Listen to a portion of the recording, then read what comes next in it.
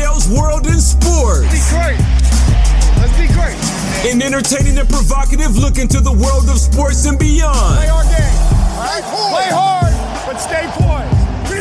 Please feel free to go over to Apple iTunes and rate and review. Your feedback is welcome. Go rock this thing, huh? Love you, man. Go get him. And now, the host of the program from the Washington, D.C. metropolitan area, Wendell Wallace.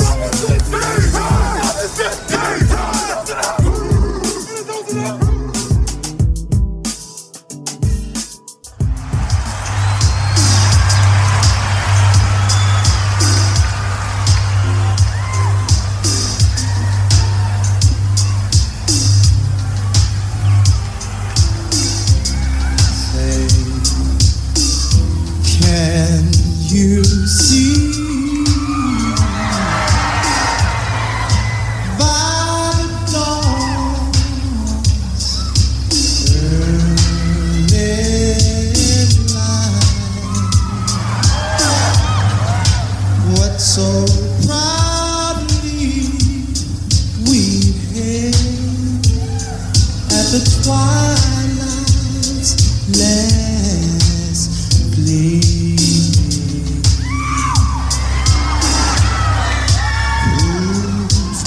Stripes and bright stars through the perilous fight, oh Lord, oh the fight, oh the ramparts we walked were so gallantly.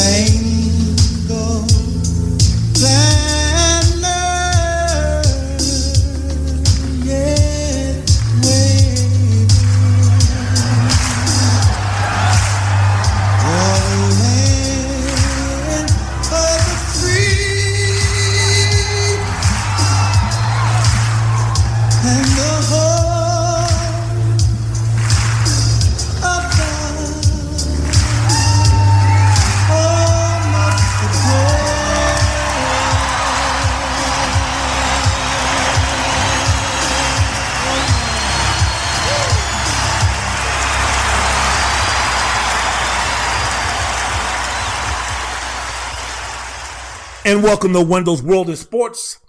I'm your host, Wendell Wallace. So glad that you could be with us. A lot of things to discuss today in the world of sports. Wanted to start that off appropriately.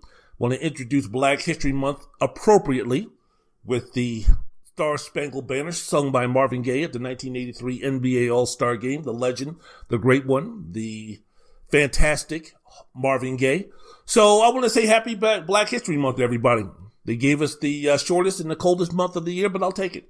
I'll take what we can get, baby. No negativity right here. I'm always about saying what's happening. Que pasa, mi amigos? Me, I'm always Wendell Wallace. I'm all about bonjour, bonsoir, monsieur, mademoiselle. Je m'appelle Wendell Wallace. So glad that you could be with us. All about the shalom. Wassalamu alaikum, my brothers and sisters. Namaste, konnichiwa. I'm all about that, man. Positive vibes, baby. I'm looking good. I'm feeling good. You're looking good. You're feeling good.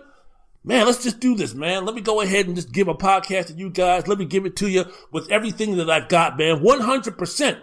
So whether you're in a car listening to this, whether you're taking a long drive listening to this, whether you're going to be listening to this at 5 o'clock in the morning as you're making the drive to go to work, I need something to pump you up, man. I need something to get you going. Man, you're going to be around people in a couple of hours, man. You're going to be dealing with folks. I need you to be positive. I need you to be up. I need you to be feeling good. I need you to be feeling good about yourself. It's my responsibility in that way to push you in the right direction. I'm going to do that. I'm going to do that with love. I'm going to do that with unity. I'm going to do that with harmony. I'm going to do that with togetherness. I'm going to be doing that by giving you everything that I've got concerning this podcast and the topics that I'm talking about in this podcast. That's what I can do. I've always talking about moving this country, moving this city, moving this town, moving the general public, moving everybody in a positive direction, in a good direction. Look at you, man. You're looking like $1 million. Look at you. You're looking fantastic. Woo, boy, your husband can't wait for you to get home later on tonight, baby. Send your kids somewhere else and spend a few times with the two of y'all. Man, that's how good you're looking. It's just inspiring me now to give you what you deserve, which is a really entertaining, unique podcast. Wendell's World of Sports. You have come to the right place. So just doing what I can to send those positive vibes, man. Let's move this planet in the right way, in the correct way, in a loving way, in a unified way, in a together way. We can have our differences. We can have our disagreements and everything, but it's never about disrespecting each other. It is never about hate. Hate based on race, hate based on gender, stereotypes, ignorance, racism, that type of thing. Never, ever, ever. I can hate somebody for a lot of things, but I will never hate somebody because of the color of their skin, because of their gender, because of their political affiliation, because of where they live, because of their financial situation, because of anything like that. I can hate you for a whole plethora of things. Those things I am going to say no to. So we can still have disagreements. We can still have dislikes, and we can still move this country in a positive direction. And through sports and through what I talk about in my podcast, telling the truth, telling my thoughts and feelings, getting it out in an open, never, not having any ambiguity at all. I'm just, no black and white with me, man. You know what? If the truth hurts, you'll be in pain. If the truth makes you crazy, I'll drive you insane. My truth. Might not be yours, but it's mine. So that's all I'm talking about with Wendell's World and Sports. All that shit for a sports talk show? Man, aren't you going to tell me who won a baseball game and who won a basketball game and who scored what? Why don't you just shut the fuck up and do that? No. No, my show is more than that. Hence, Wendell's World and Sports. So there we go. Again, happy Black History Month to folks in this country. Regardless of, you can celebrate Black History Month. You don't have to be black. You're still invited to the barbecue if you're sincere. So, happy Black History Month.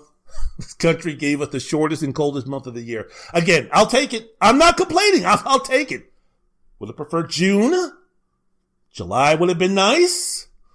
Maybe April, my birthday month. That would have been nice. But hey, February, I'll take what I can get and we'll work with that. So I'm going to be doing a segment where I'm going to be highlighting and talking about a legendary, impactful, historical black athlete that helped change society for the better and sacrifice the quality of his life for the betterment of others. So I'll do one segment every podcast I record this month, and I will, again, be focusing on a historical black athlete, again, who changed the way that we take a look at things, move the society in a positive, in the right direction. And again, sacrifice some of the goodies of being famous and being rich. Sacrifice those things so he can bring betterment to others and actually gave a damn about others other than himself. So for those looking to hear my thoughts and opinions about Tiger Woods, Floyd Mayweather Jr., and Michael Jordan, not happening. Those will not be featured. Hence, quality of life and the betterment of others. All right, Wendell's World of Sports, and then y'all talk about Floyd Mayweather doing this. Floyd Mayweather is the charity. You know who else was a charitable fellow who helped out the poor and this, that, and the other? Pablo Escobar. You want me to sit there and talk about what a wonderful guy he was? Thank you very much. Wendell's World of Sports. I'm your host, Wendell Wallace. Wendell's World of Sports. Even though Floyd and Pablo like to live the same lifestyle, take their money and use it the same ways to enhance their lifestyles. Okay, so hey, let's get things started, man. Let's go ahead and get this podcast a rocking and a rolling on a soulful note. You realize that it's less than 1 week away from the Super Bowl. So today on the podcast, what we're going to be speaking about is, yes, the Super Bowl, the Kansas City defending champions versus the Tampa Bay Buccaneers, the Tampa Tom Buccaneers, the Bucks, whatever you want to call them. Guys are on a 7-game winning streak. The Revengeance Tour continues. Most impressive streak in the playoffs so far, winning all 3 games on the road. And in the process of winning those 3 games on the road, I really don't count beating the Washington Snyder Skins, because that was a team that was 6-10, 7-9, 7-9. They didn't deserve to be in the playoffs anyway. So moving on. But when you're speaking about they beat 2 Hall of Famers, Drew Brees and Aaron Rodgers, and as of this season, beat the second best quarterback in the league in Aaron Rodgers, all on the road. Man, that's momentum right there, baby.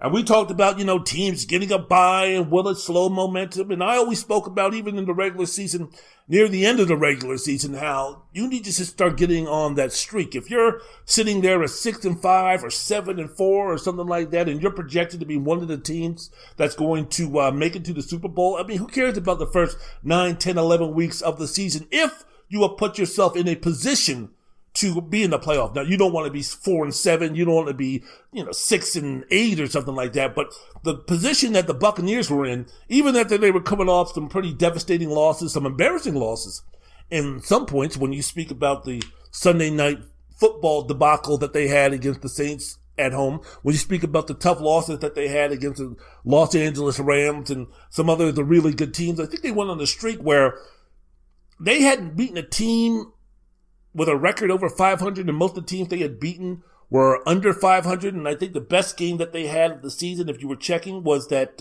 Week 6 early October matchup against the Green Bay Packers, where they won 38-10 at home and beat up and beat down and made foolish Aaron Rodgers, who's projected to win the MVP this season. But after that, it was just a matter of they beat the bad teams and they lose to the good teams. But it's like, once you start that winning, and hey, I mean, you can sit there and talk about, ooh, wow, they beat Detroit and they beat a couple of other teams. That was bad. Big deal. No, that's a strong deal, because it gets that momentum going, and it gets it just gets winning in their system, winning in their blood.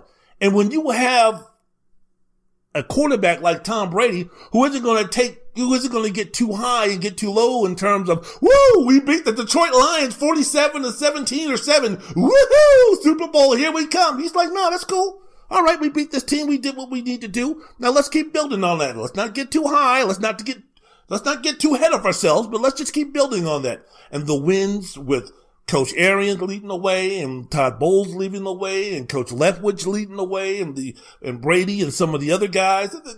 The Buccaneers have a pretty veteran squad all up and down the line. Guys like Ndamukong Suh, who have been around for a while, Devin White, one of the leaders of linebackers for the defense. It seemed like the collective group of players on that team wasn't going to get too high or get too low, but they were going to use the fact that they were winning. They were going to use that momentum to really put that confidence in themselves. And all of a sudden now, you had teams that were struggling a little bit with the New Orleans Saints, with Drew Brees injuring his ribs, and some other teams who were sitting there talking about, if Tampa Bay gets on a roll, if Tampa Bay starts a moving, those were one of the teams, Tampa, along with the Los Angeles Rams and a couple of other teams, the Packers included in the NFC, who, when you took a look at all sides and all phases of the game of football, they had a balanced offense. They had a pretty good defense, a good defense. I mean, Tampa was one of those teams where it's like, if those guys started rolling, and how do you start a rolling? You start a winning, then they could get to where they are right now, which is being in the Super Bowl. So again, they beat Brees on the road. They beat Rodgers on the road. And they're in the Super Bowl. But they'll be going against a team that is ultimately when you're speaking about confidence, is there anybody more confident than Kansas City right now, or even before? This is the best team in the league and the best team on paper when you're speaking about talent, especially if you're speaking about the quarterback.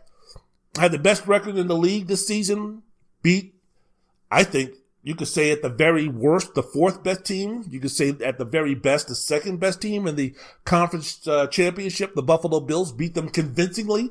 All this nonsense about, hey, you know what, Buffalo now, let's not shortchange what they did coming into the playoffs. This was another team that was scoring a gangster amount of points, and Josh Allen was, putting up a historical for someone of his stature, putting up a very impressive season, and the defense was getting better, and it was a cute pick. It was a chic pick to go into the playoffs and say that, hey man, you know what? And I raised the question. I'm not hiding from it. I raised the question. Wait a minute. If we're speaking about a team that could give the Kansas City defending champions a run for their money, everybody, including me, said it would be the Buffalo Bills. And that's including if Kansas City made the Super Bowl. Like if Kansas City made the Super Bowl and played the Green Bay Packers, I would say that in the conference championship game against the Buffalo Bills, it was a hellacious game and a very satisfying victory for Kansas City to have, which in turn could be like, once we got past Buffalo, Green Bay, nice, good, strong, Rodgers and everything, but shit, we passed our major test with the game, the AFC Championship game against Buffalo. I thought it was going to be one of those type of battles, but no. It was a situation where Kansas City was like, yeah, let me remind you guys again who the team to beat is. Thank you very much. And again, it went back to the point where it wasn't like we could sit back and say, oh, if Sean McDermott would have done this, oh, if it wasn't for that bad call, oh, if it wasn't for that one turnover, oh, if it wasn't for that lucky play. No, you walked away. I know you did. You walked away from that game saying, yeah, Kansas City's the best team between those two. If they play 10 times, probably 8 times, Kansas City's going to win. And that was one of the 8 times that the defending champions did what they had to do, which gives them an opportunity to win the Super Bowl back-to-back. Would be the first time since the 2003-04 New England Patriots to do so. So, man, it was it's going to be an interesting game. It's going to be an interesting game. Major drama. The most interesting talking point in the game, of course, you got to be focusing on the matchup between the GOAT and the GOAT in waiting, Brady, Mahomes. Arguably the greatest quarterback to play the game when we're speaking about Brady versus the best current contender to reach that status. I don't know. Again, when we talk about these best ofs, I never sit there and be like, he's greater. When we're speaking about legendary performers, as I always say, you know who should be figuring out who the best quarterback of all time is? It should be people like Tom Brady, Roger Staubach, Peyton Manning, Joe Montana. Get all of those legendary performers. Get them all in a room. Don't put mics on them. Don't do anything like that, and let them discuss who the best among them all is.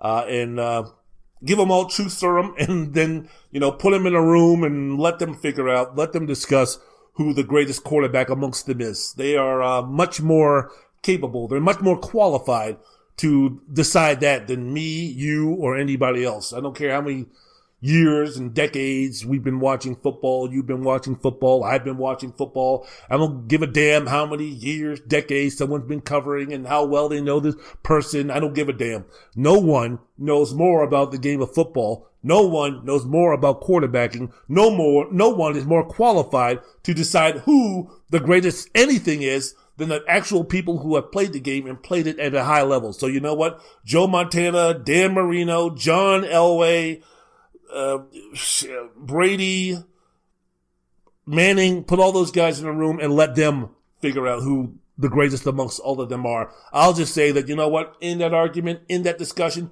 Brady needs to be there. So that's what I'm talking about on this one. So, Tom, if Brady wins his seventh Super Bowl, what is it going to be for his legacy?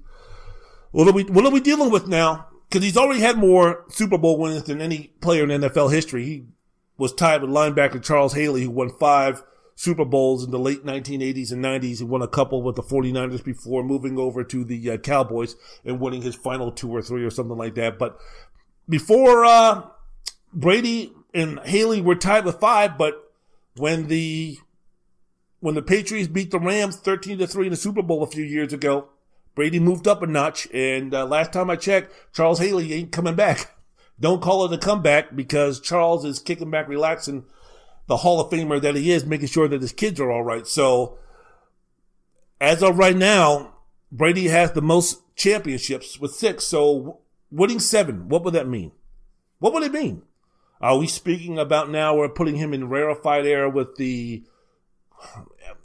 Is he going to be elevated even more past any of his contemporaries, past anybody who's playing the game of football right now? Do we now need to put him in the stratosphere? Do we now need to put him with the LeBrons and the Tim Duncans and the Kobes and the Derek Jeters, guys from different sports, team sports who have dominated, and now let's just compare them?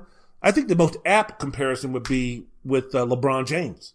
Around the same generation, around the same fan base, the same age group in terms of 20, 30 years from now are going to be telling their grandkids about how great and how awesome it was to be able to watch LeBron and Brady play. Both guys defying age for their respective sports. Brady still doing his thing at 43. LeBron still the best player, if not the best player, one of the top 2 or 3 players in the game right now, despite the mileage that he's put on his body. So those things, Brady still top of his game in terms of being a quarterback that can lead a team or be part of a team, be an important piece of a team that can lead that team to a championship. LeBron still coming off a MVP, finals MVP, and winning his 4th ring, going for number 5. So all of those things, I think more than Duncan or Kobe or anybody like that, I think the comparison in terms of if Brady wins number 7, not going to put him with Jordan, not going to put him with Russell, not going to put him with anything like that. But I think, are we going to move? He's right now far and away above any football player who's played the game. Yeah, you can talk about Bradshaw with his 4 rings. You can talk about Joe Montana with his 4 rings. You can talk about those guys. But I think as far as winning is concerned, in terms of that discussion, I think Brady with 6 can, rest assured that he has a pretty strong argument to make in that regard. But I think in a situation like this, man, we start moving him to a different sport, different legends of different sports to start comparing. And it's hard because Brady is just one of 22 players to determine if a team wins or loses. Brady's not playing defense. Brady is not playing special teams. Brady's not running the football. Brady's not throwing passes to himself. Brady isn't blocking for himself. Brady is not even calling the plays for the most part. So his impact, or any player as far as playing football is concerned, his impact is not as strong or not as important as a basketball player when you're speaking about shooting, dribbling, passing, making teammates better, rebounding, defense, and everything. And we're only dealing with 5 players, 10 players on the court at one time. So the schematics are different, but I think we start moving Brady to that type of discussion, to where Duncan, Kobe, LeBron, those guys had a real impact on the game because of the relative, as I mentioned before, because of the fact of how they can impact the game in much different ways than a football player. So we'll see. I always thought, I'm wondering on Wendell's World in Sports, the podcast with yours truly, Wendell Wallace. Hello. I'm thinking this. Let's take the year 2030. Let's go 10 years from now. We're going to go on the assumption that LeBron and Brady are done. Or let's just keep it to the NFL. Let's say, for instance, 6, 7 years from now, 10 years from now, 12 years from now, whatever. Brady's done this, that, and the other. I wonder if the Brady-Mahomes relationship, and let's say in the vacuum that's left by Brady in terms of his dominance is concerned over his career. Let's say, for instance, let's go in 9 years. Let's say Mahomes wins, including this one. Let's say Mahomes wins 5 championships, which would bring him to 6. Yeah, that makes it a little bit closer. Let's say, for instance, that he wins 3. Let's say he wins 3, which gives him 4. And Brady wins 6, right? He leaves with 6. Are we going to be having the same type of relationship in terms of discussing who's greater? Is Brady Mahomes discussion going to be the NFL version of Michael Jordan and LeBron James when it comes to discussing who's better. Because we do that now with LeBron, we do that now with Jordan, as LeBron is going for his 5th NBA championship, and he had the Lakers right now playing very well, and they're the preeminent favorites. That was early in the season, but as of right now, you would have to say either the Lakers or the Clippers, maybe the 76ers are the favorites to win the NBA championship. As of right now, small sampling, but that would give LeBron 5, and he means he's gone to the NBA Finals. What? How many times he's been to the NBA Finals? Like 10 times, some nonsense like that. So we were talking about him going to the Finals for the 11th time, and by the time he retired, this guy could be the all-time leading scorer in NBA history. He could be in the top 3 or 4 in assists, and could be in the top 5 or 6 in rebounds. But yet and still, people aren't going to be giving the Jordan lovers, the Jordan sheep, the ones who think that Jordan could walk on water, the ones who think that Jordan could do no wrong, the ones who continue to call Jordan the GOAT without any adherence to wanting to hear an argument on why LeBron should be considered in that conversation. They're always going to point to 6-0, 6-0, 6-0, 6-0 in the finals, 6-0, 6-0. And it's amazing because I always thought, why don't they do that shit with Tom Brady? Why don't the Joe Montana lovers? I saw Joe Montana. I grew up in the Joe Montana era. I saw him play with the 49ers. Why is it that the Joe Montana lovers, the one who are going to die on Joe Montana, best quarterback forever hill, why don't those guys come out and say, oh yeah, well, Tom Brady, sure, he won 6 Super Bowls, but guess what? He lost 3 of them. Joe Montana, 4 Super Bowls, 4 for 4. He was great. He was awesome. Take a look at those numbers. Take a look at this. Take a look at that. Take a look at this. I don't give a damn about Tom Brady doing this. I don't give a damn about Tom Brady doing that. It's all Joe Montana, Joe Montana, Joe Montana, Joe Montana. I mean, why don't the Joe Montana lovers be just as annoying as the Michael Jordan lovers when it comes to discussing anybody who might threaten the throne, the king? That's King James, but threaten the moniker of greatest player of all time. Why don't the Joe Montana lovers become more vociferous in that regard? So, geez, man, that's Brady's going to win. If Brady wins number 7 and he's going to be 7-3, I mean, there should be Montana fans talking about, well, big fucking deal. Yeah, Bill Belichick, in his defense, I mean, he was responsible for him.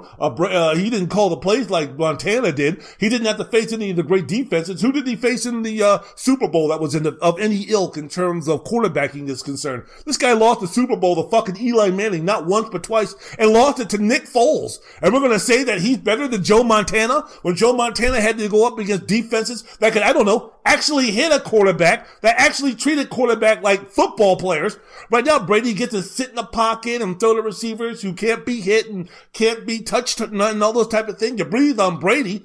They call it 15-yard roughing a passer. So this guy has had all the advantages of playing quarterback on his side. And you also have to remember that Joe Montana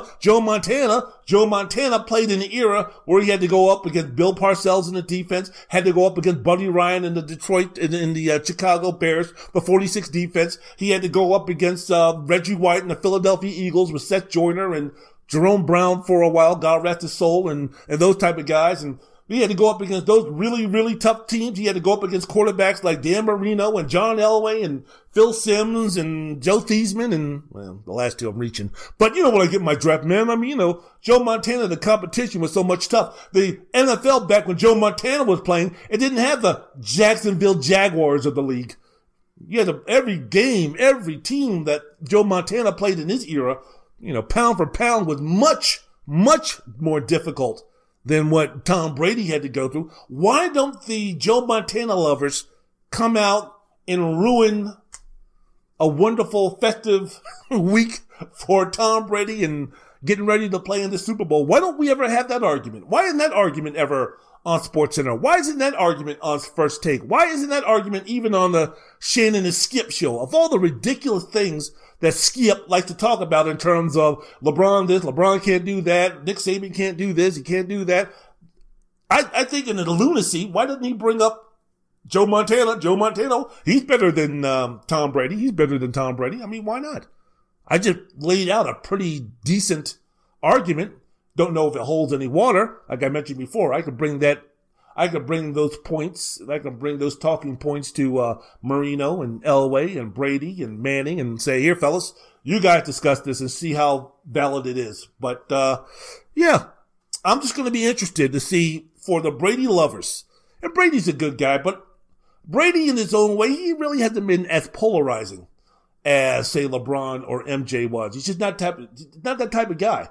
In the front of the camera, he really doesn't have that type of charisma or persona. He's more Tim Duncan than he is, say, a Kobe Bryant or something like that. So I'm just interested in, as I mentioned before, I think Mahomes has a lot more pizzazz to what he does, which I think for his generation, because the Mahomes generation going up against the Brady generation in terms of going to be having that fight on who's going to be better in the next 5 to 7 years is going to be interesting. It's going to be interesting. So those are the type of things that I'm looking at that I'm going to be seeing if it's going to be coming up in the upcoming week leading to the Super Bowl. Wendell's World in Sports. I'm your host, Wendell Wallace. So glad that you could be with us. Also going to be discussing some NFL news. Matthew Stafford was traded over the weekend to the LA Rams in a swap of starting quarterbacks. LA giving up draft picks. The Lions are going to receive a third-round pick in 2021, a first-round pick in 2022, and a first-round pick in 2023. The Rams are hoping that first-round pick in 2022 and 23 will be 28, 30, 32, somewhere around that range. The deal cannot be made official until the start of the new league year, which is going to be on March 17th. Quite sure those guys are going to be able to pass the physicals and everything like that, so I'm not too worried about that. But what I want to discuss with you is the impact it's going to have on the Rams and where that puts them now in terms of contenders for the NFC Championship.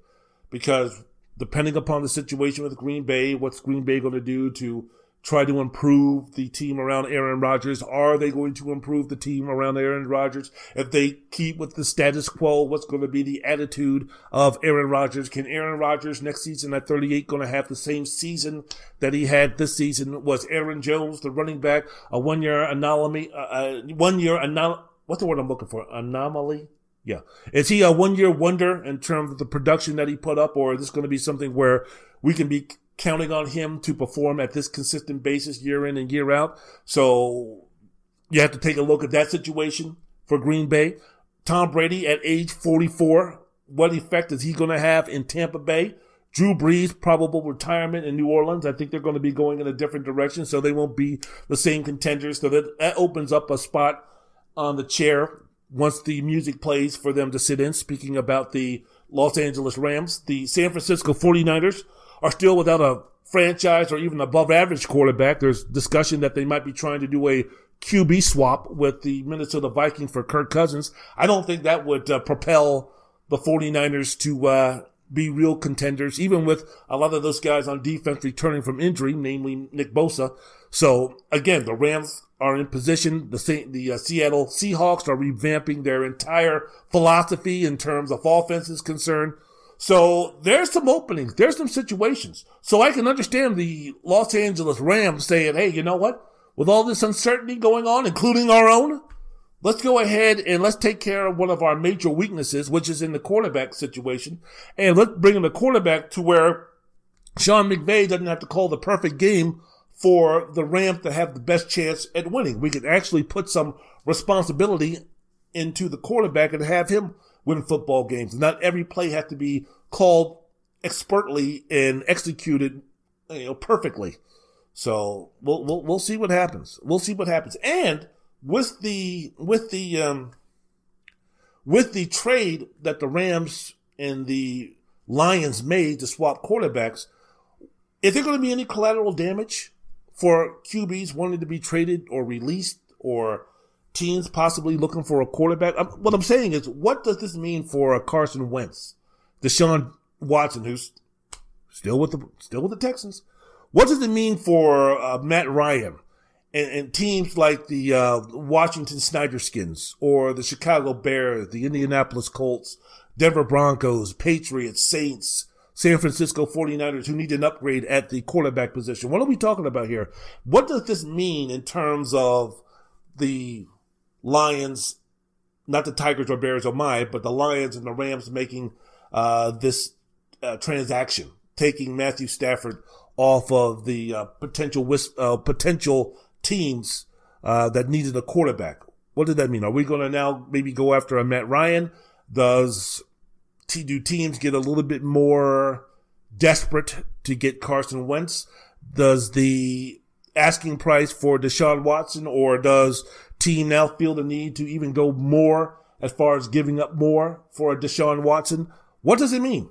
What does it mean? Are these teams I just named, Washington, Chicago, New England, Denver, are they going to focus on maybe getting a quarterback in the draft? I know Trevor Lawrence is not going to be there. He's going to Jacksonville. But what does it mean now for a team in terms of getting a quarterback? Justin Fields, Trey Lance, Mac Jones. What does it mean for those guys? And what does it mean for those teams? And what does it mean for the NFL draft? For a team like maybe a Cincinnati, a team that might not, or a Los Angeles Charger, a team that's somewhere in the top 7, top 8, who don't need themselves a quarterback. All of a sudden now, if you have a team like the Patriots or a team like the Bears or a team like a Washington who might be moving up, who might be looking to move up to try to get themselves a Justin Fields, what does that mean for them trading with a team like Cincinnati, and how can they get a win-win situation to get that draft pick to where both of those franchises coming out in a positive way? So those are all of the ripples of the Matthew Stafford trade to the Detroit Lions. Wendell's World in Sports. I'm your host, Wendell Wallace. So glad that you could be with us. Also in the program today, Deshaun Watson. Mr. Watson, I presume.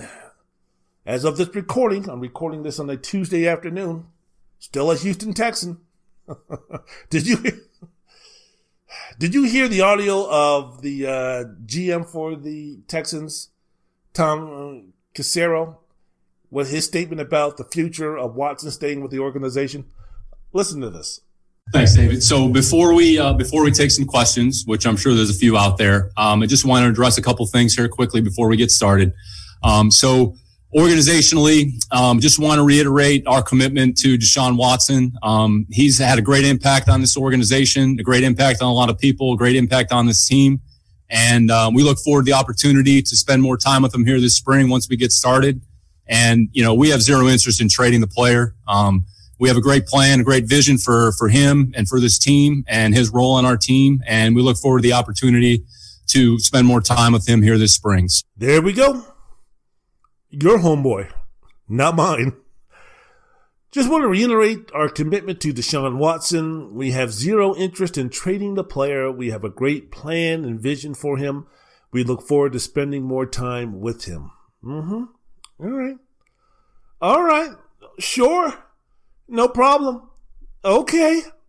Hey, look, man. Caserio's not going to come out and be like, yeah, we need to trade him. Please get him off our hands. There's nothing we can do about this. Of course he's got to put up that front. But Deshaun Watson sitting there going, oh, really? Zero interest? Okay, we'll see about that. When is Deshaun Watson going to turn full heel? That's what I want to know. When is he going to make that heel turn? Like with Sheamus last night on Raw, kicking Drew McIntyre in the head, announcing his heel turn. Fella, when is Deshaun Watson going to come out and publicly bro kick Tom Caserio in the head and just say enough is enough? When is he going to do the Apollo Creed move to get a rematch with Rocky Balboa? Even though Rocky was like, I'm not fighting you, I'm not fighting you, I'm not fighting you. How much do I have to humiliate you? How much do I have to publicly eviscerate you before you finally say, fine, let's go ahead and do this. Let's do this. So I understand what Caserio was doing, but as a fan of the Texans, are you buying this? What's your confidence level? Are you buying what he's selling? Whose baby is that? How much is that? Are you buying? So this is what I guess, again, God bless David Culley, 27 years as an assistant, finally gets the head coaching job. I'm like, Caserio's like, well, wait a minute. You mean you're still not interested in Deshaun Watson is still not interested in joining this team? He still wants to be traded? We got him a black head coach, for heaven's sakes.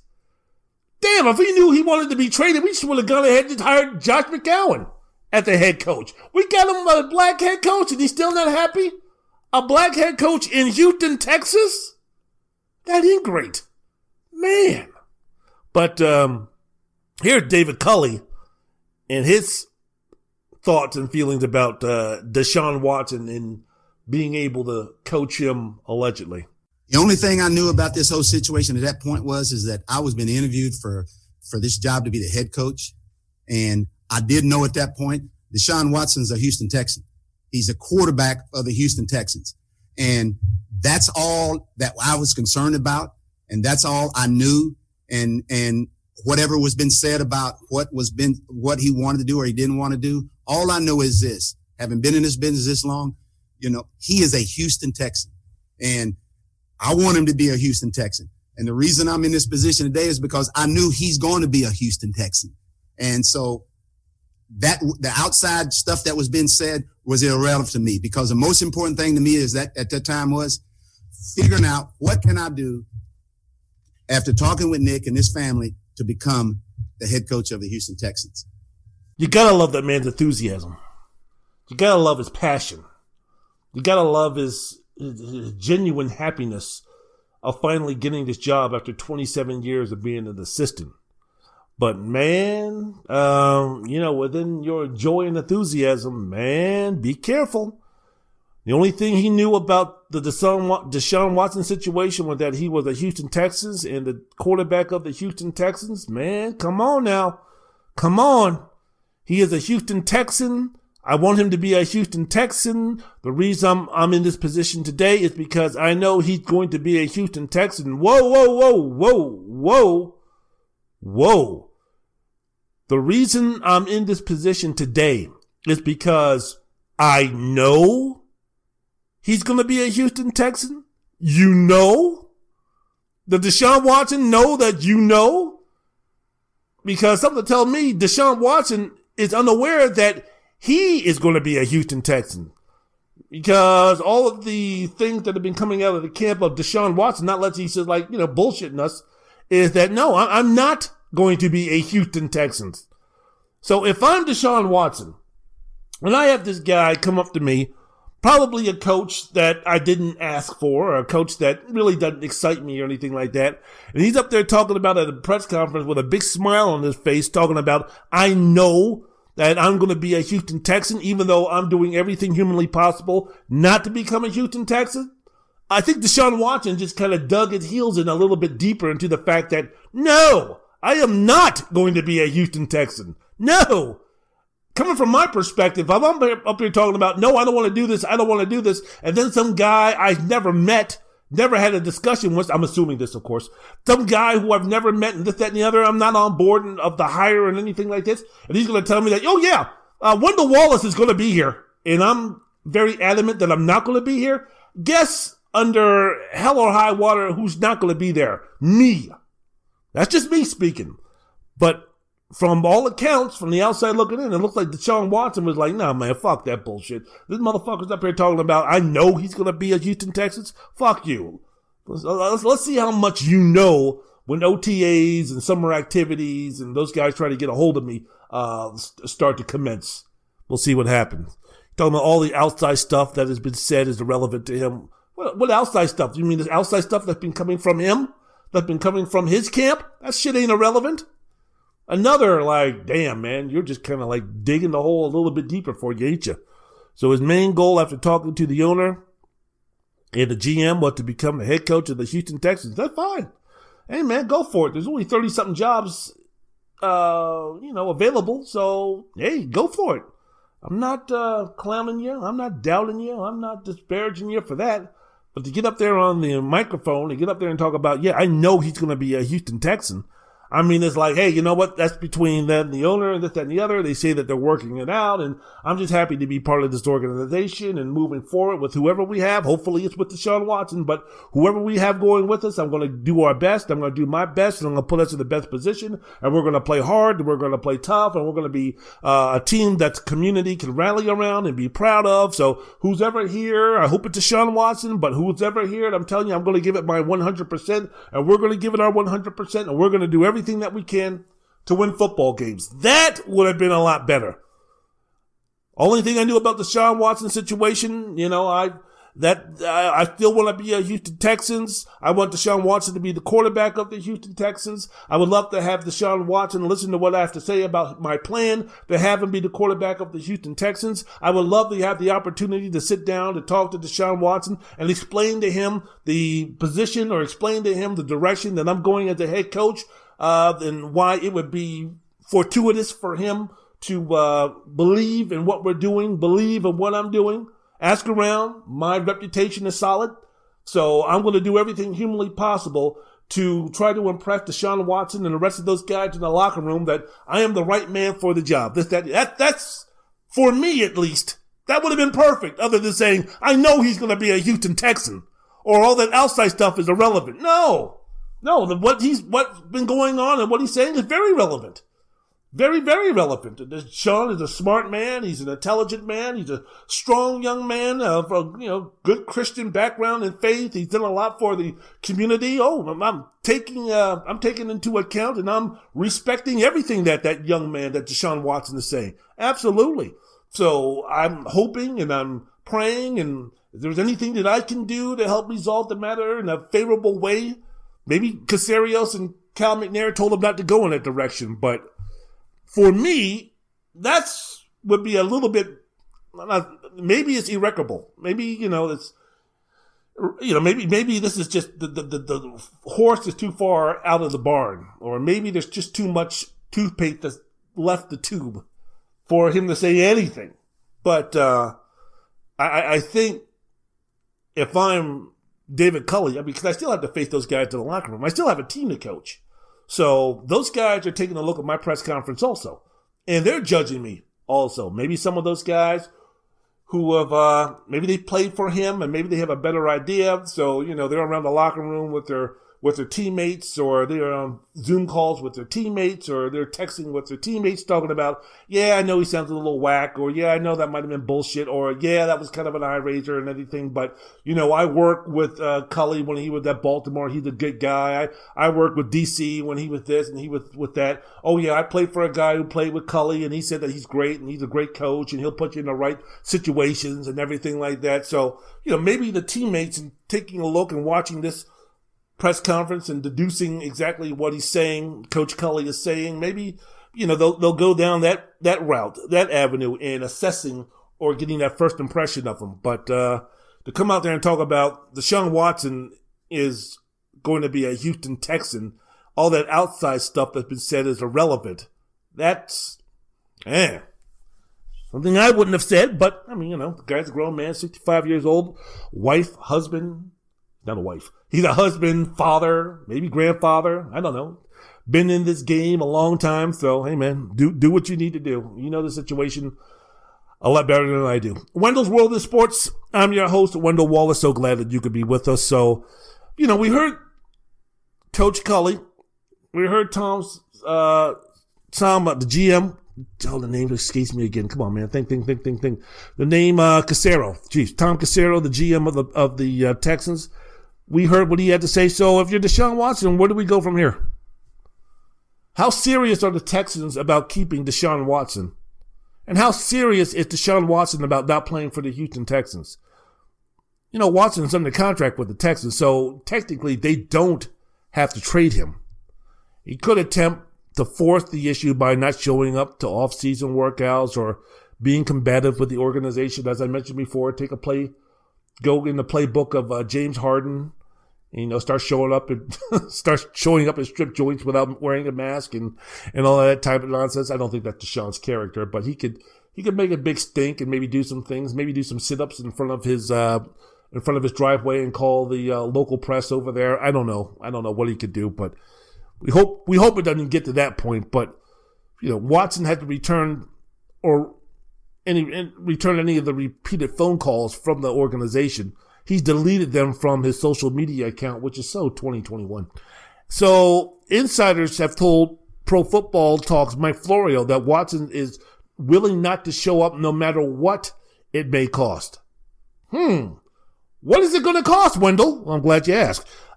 He would be facing $50,000 fines for each training camp he would miss, and he's scheduled to and his scheduled $10.54 million salary for his upcoming season would be in jeopardy. In addition, Pro Football Talks Mike Florio also said that Watson might owe Houston $5.4 million annually over the next 4 years to account for the unearned signing bonus if he decides to skip games. That's a strong deal there, ain't it? I mean, it's like, in February, it's easy to be like, fuck that, man. I'm not coming in.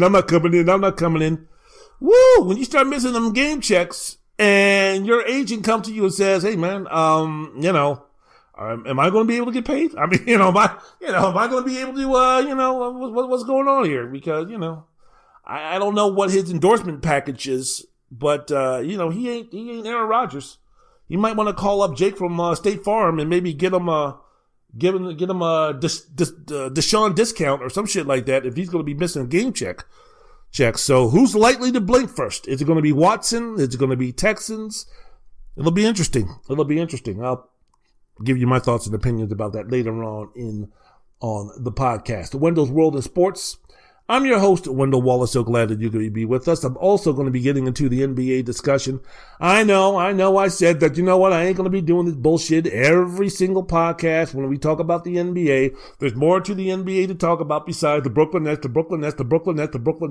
And I was not going to talk about the Brooklyn Nets. Then I saw that game against the Washington Wizards on Sunday. Then I rewatched the game the next day, and I said, goodness gracious fucking sakes alive. I've got to update you on the drama. These are the days of playing no defense with the Brooklyn Nets. What others? General no defense. General Hospital. As the no defense days turn. Santa Barbara playing no defense. I don't know what other soap operas there were. I don't even know what's going on with them right now, but goodness gracious sakes alive, man. Watch that game. I watched that game with the Wizards and the Nets. I watched it twice, as I mentioned before. The second time was worse than the first time. I rewatched it. It was like, this game is even more pathetic the second time I watched it. It was atrocious. Now you're thinking, what are you talking about, man? I mean, we're 147 or 149 or 146 and the 5 points scored by the Wiz near the end of the game and this, that, and the other. It was unbelievable. It was, if you hate watching the NBA All-Star game, then there's no way you could sit there and watch that game and be like, boy, that was exciting. No, that was an embarrassment, man. That was an embarrassment. I never thought I'd say that. James Harden didn't play that game, but any game that had Kyrie Irving and Kevin Durant playing in it, offensively it was fine. Defensively, it was beyond atrocious. It was beyond embarrassing. 149-146. That was the least entertaining game I've seen in a while. Westbrook had 41, 10 rebounds, 8 assists. Bradley Beal, who spent much of the first half pouting and body language horrible, he scored 37 points, 24 in the fourth quarter. In the fourth quarter, Beal had 22 points. Westbrook had 15 points. The Wizards as a team scored 48. The Wizards as a team scored 48. One more time. The Washington Wizards as a team scored 48 points against the championship contending, elite contending, playoff going to Brooklyn Nets. 48 points from the depleted, at the time, 3-12 Washington Wizards. That's a team in the Brooklyn Nets that's supposed to be serious contenders to win an NBA championship? 48 points against Garrison Matthews and against Davis Bertans and against Mo Wagner. That's supposed to be a team, and the Brooklyn Nets are supposed to be serious championship material? Man, the Nets is just, for the Nets, Kevin Durant had 37, Joe Harris had a career high 30 points, Kyrie had 26, Brooklyn led by as many as 18, but who gives a fuck when you don't play any defense? Who cares?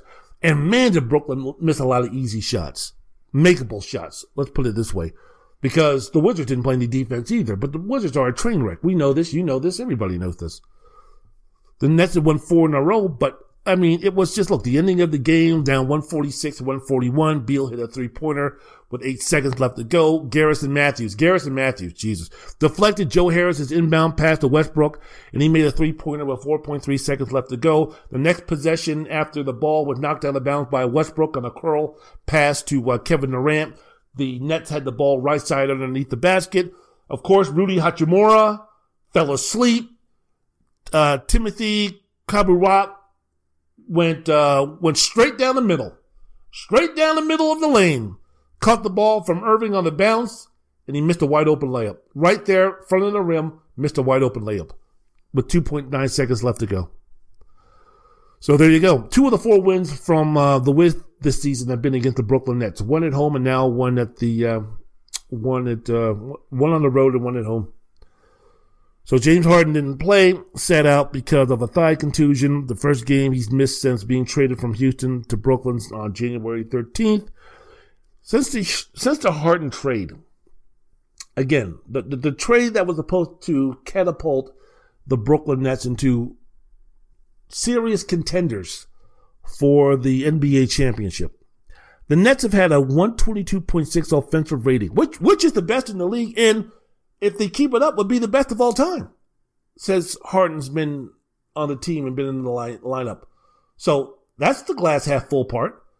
The glass half empty part is they also have a 120 defensive rating, which, if they keep it up, is the worst in the league and would be the worst of all time.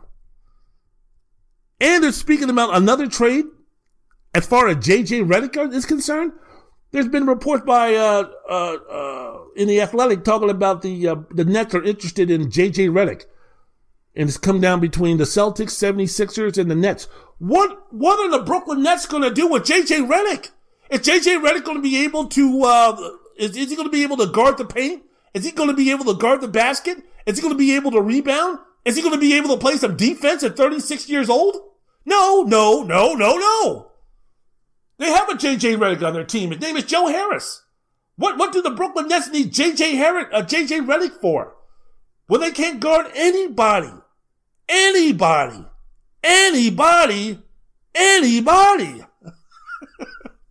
Watch the game against, I swear, man, watch the highlights of the Wiz and the Nets.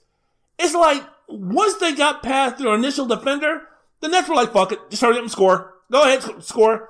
I mean, Westbrook was playing bully ball, and as soon as he got 6 feet away from the basket, Irving was just like, fuck it, just go ahead and score. Screw it. We're done. We're good. Just hurry up and score so we can get the ball back. That's how you're going to win a championship? Wide open three-pointers, transition defense beyond atrocious. I mean, really, if the Wiz was on offense was halfway decent, and the Nets made half their shots or half of the makeable shots they could have that they missed, this game could have been like 170 to 167. Somewhere, Paul Westhead is blushing. The former coach of Loyola Marymount, when he coached Bo Kimball and Hank Gathers, and back in the late 80s when LMU, Loyola Marymount, used to run up like 160 points a game, and then he went to the pros with the Chicago Bulls, and he tried that bullshit, and and the pros were like, nah, I don't think so. You ain't playing St. Mary's, you ain't playing Portland, you ain't playing them schools. You're playing real men, real coaches, real basketball, real this, that, and the other. And, Bulls were losing. This was before, was it before MJ came into town? I know that he was coaching this, was it Denver? I don't know. Was he coaching Denver? I know after Loyola Marymount, he either got a job with the Bulls or the Nuggets. One of those two. All I remember is his teams were getting blown out like 147 to 106 or 125 to 89. Because, he ran that running gun nonsense. And it was just like, nah, man, we ain't doing that. You can't win a championship like that. So, yeah. So Paul Westhead must have been watching this game, and, he must have been having the biggest grin on his face watching nobody play defense and having guys score at will. It was something else. It was something else. So, whew, man. Oh, and by the way, here on Wendell's World in Sports, the podcast, yours truly, Wendell Wallace, I'm going to also, I'm not going to end with the Georgetown Hoyas win over Providence. Good for them. 5-game losing streak over. They're back in action tomorrow on the road against Creighton. I'm proud of my Hoyas. I am. I wish they could have played the freshmen a little bit more. I wish T.J. Berger could have gotten to the game. Wish Kobe Clark could have gotten some minutes. I'm up here watching the game, and Jabari Sibley, the freshman, is up there, and he's out there. He's just out there playing hard, trying hard, and it's like, hey man, you better play as hard as you can, because regardless of what you do, you ain't getting back in the second half. And Ewing went with 4 guys or 3 guys who aren't going to be coming back next season. Blair, Pickett, and Bile, who I have to give credit to. Chudier Bile is the reason why we won that game. I know I give him a lot of shit because he just can't play at a high level on a consistent basis. But he was 19 points, 9 rebounds. He was the reason why they won. And he's been playing better. I mean, I would still sacrifice his minutes for Sibley and Clark. But as I mentioned before, he's been playing better. He played better against Syracuse. I can see why he plays. He plays defense. He rebounds. He's a much more physically built player to handle some of the rigors of the inside of college basketball as of right now, much more than Clark or Sibley. So I can understand why he plays. I just don't understand why he's got the green light that he has to be shooting threes and trying to take people off the dribble and create plays. That I don't understand. But, I don't know. I mean, 19 points, 9 rebounds. Good for Chudier. Good for Mr. Bile. And I hope that you're doing your work and doing what you need to do to get that Georgetown degree. That is the most important thing, because none of these cats right now are going to be playing in the NBA or playing basketball overseas. So it's important for those seniors, man. Go ahead and get that degree, more so than scoring buckets and getting rebounds and bricking shots and not finishing at the rim and getting muscled under the paint and making bad decisions, which you guys have been doing for the latter part of, 4 years now. Wendell's World of Sports. So that's what I'm going to be talking about. People are like, well, haven't you been talking about that already? I want to get more in depth into those topics. So let's go ahead and let's start the podcast now, and let's boogie.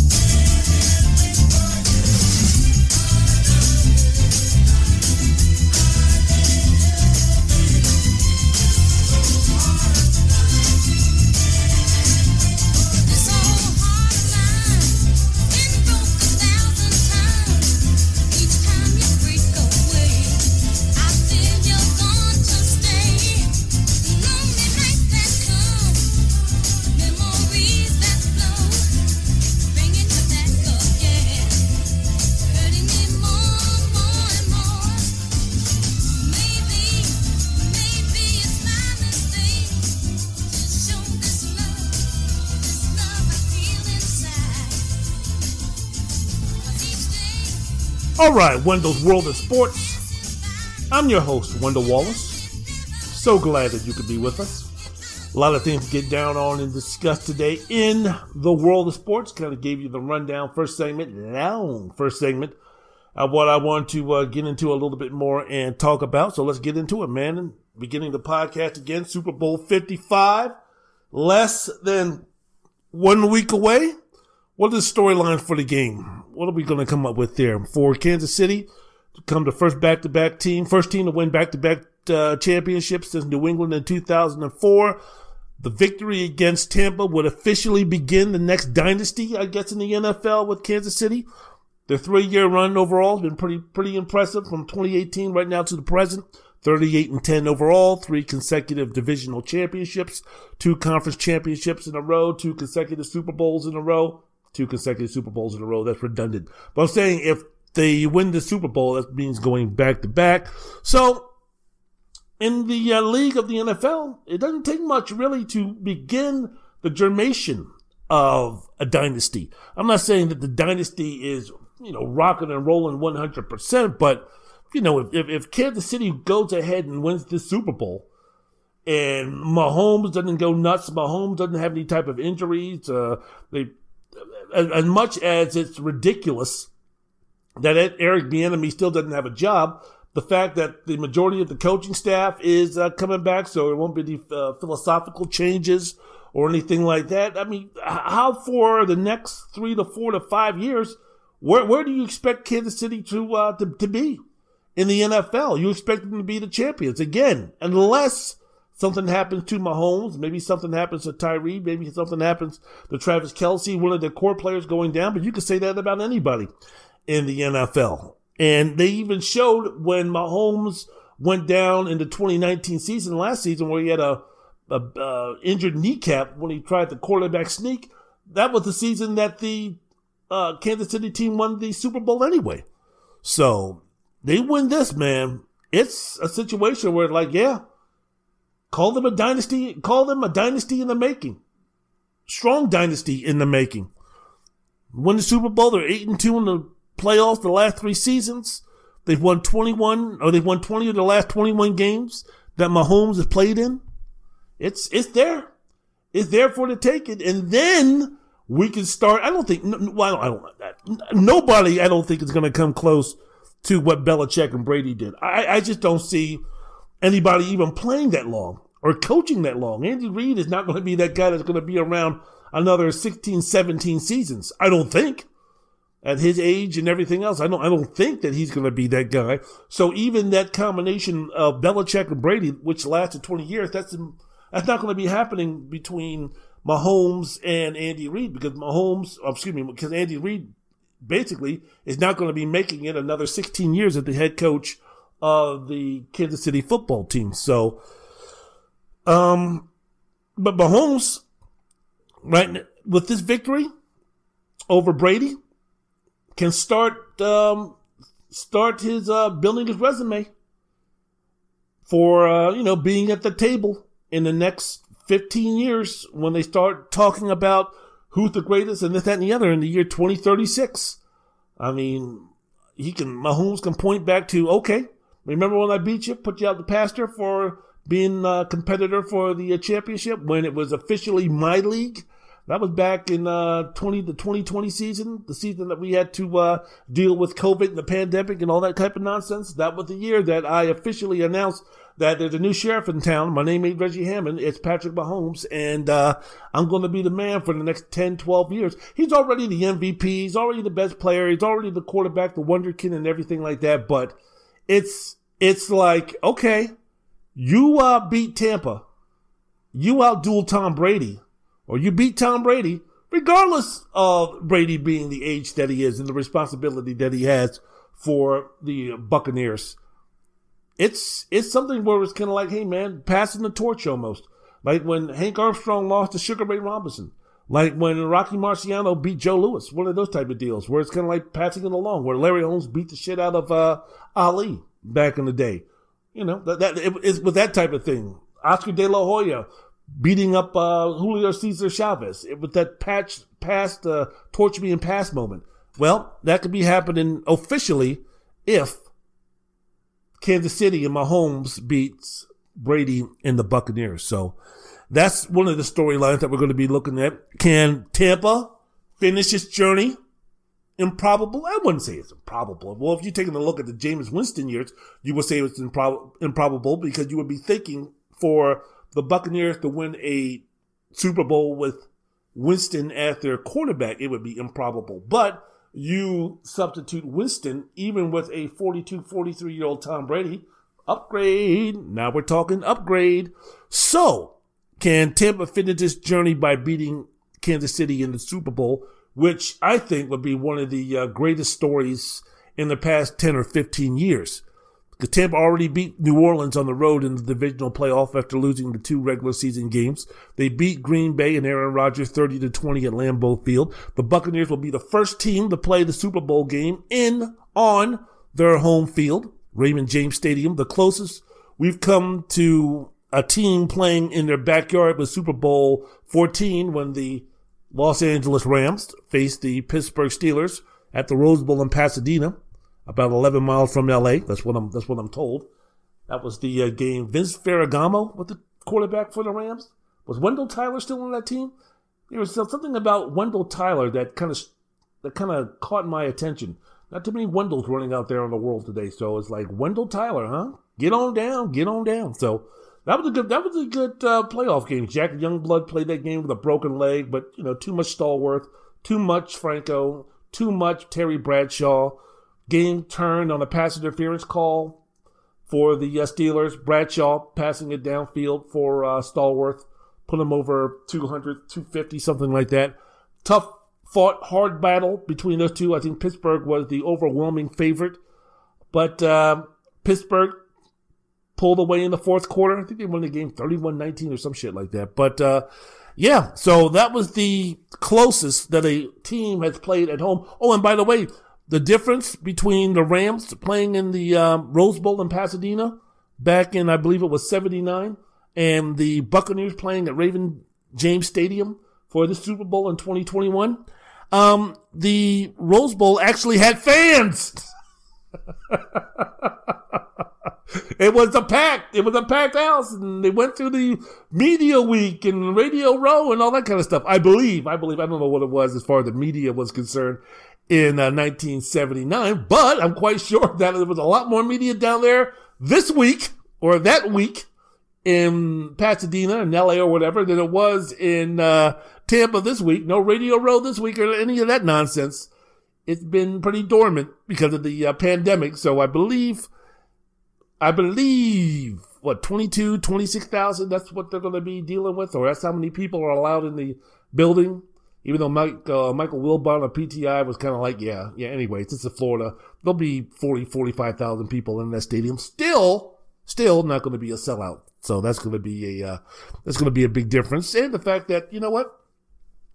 The Kansas City team, they already played at Raymond James Stadium. Of course, the stakes were a lot different this season when they played in the regular season, but no surprises, nothing like that. And the fact that Kansas City has already played in the football game and they won, it's a situation where it's like they're not going to be wide-eyed. They're not going to be like, ooh, wow, the Super Bowl, this, that, and the other.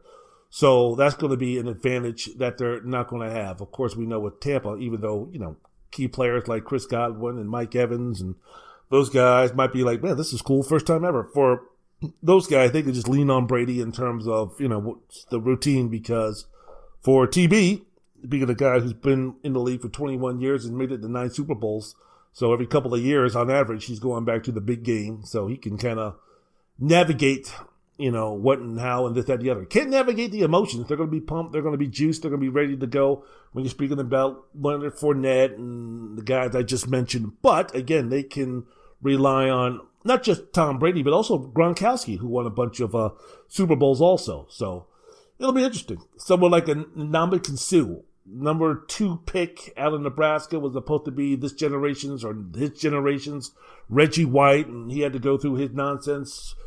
Some of it self-inflicted about him being a dirty player and his journey through the NFL, getting back now to try to win the Super Bowl with the Bucks. Fitting, be interesting. A lot of decent stories, a lot of good stories. Something I wish that people would be paying more attention to, something that I wish ESPN and the talking head shows would give it more clout, give it more attention, is the fact that the way Bruce Arians, the head coach of the Buccaneers, has assembled this coaching staff. Diversity, my man. 2 coaches are women. Assistant defensive line coach and the assistant strength and conditioning coach are women. And all of Arians' top coordinators are black. When you're speaking about Byron Leftwich, the offensive coordinator, Todd Bowles, former Jets head coach, he's the defensive coordinator. Keith Armstrong, the special teams coach, and Harold Goodwin, assistant head coach. They're all black.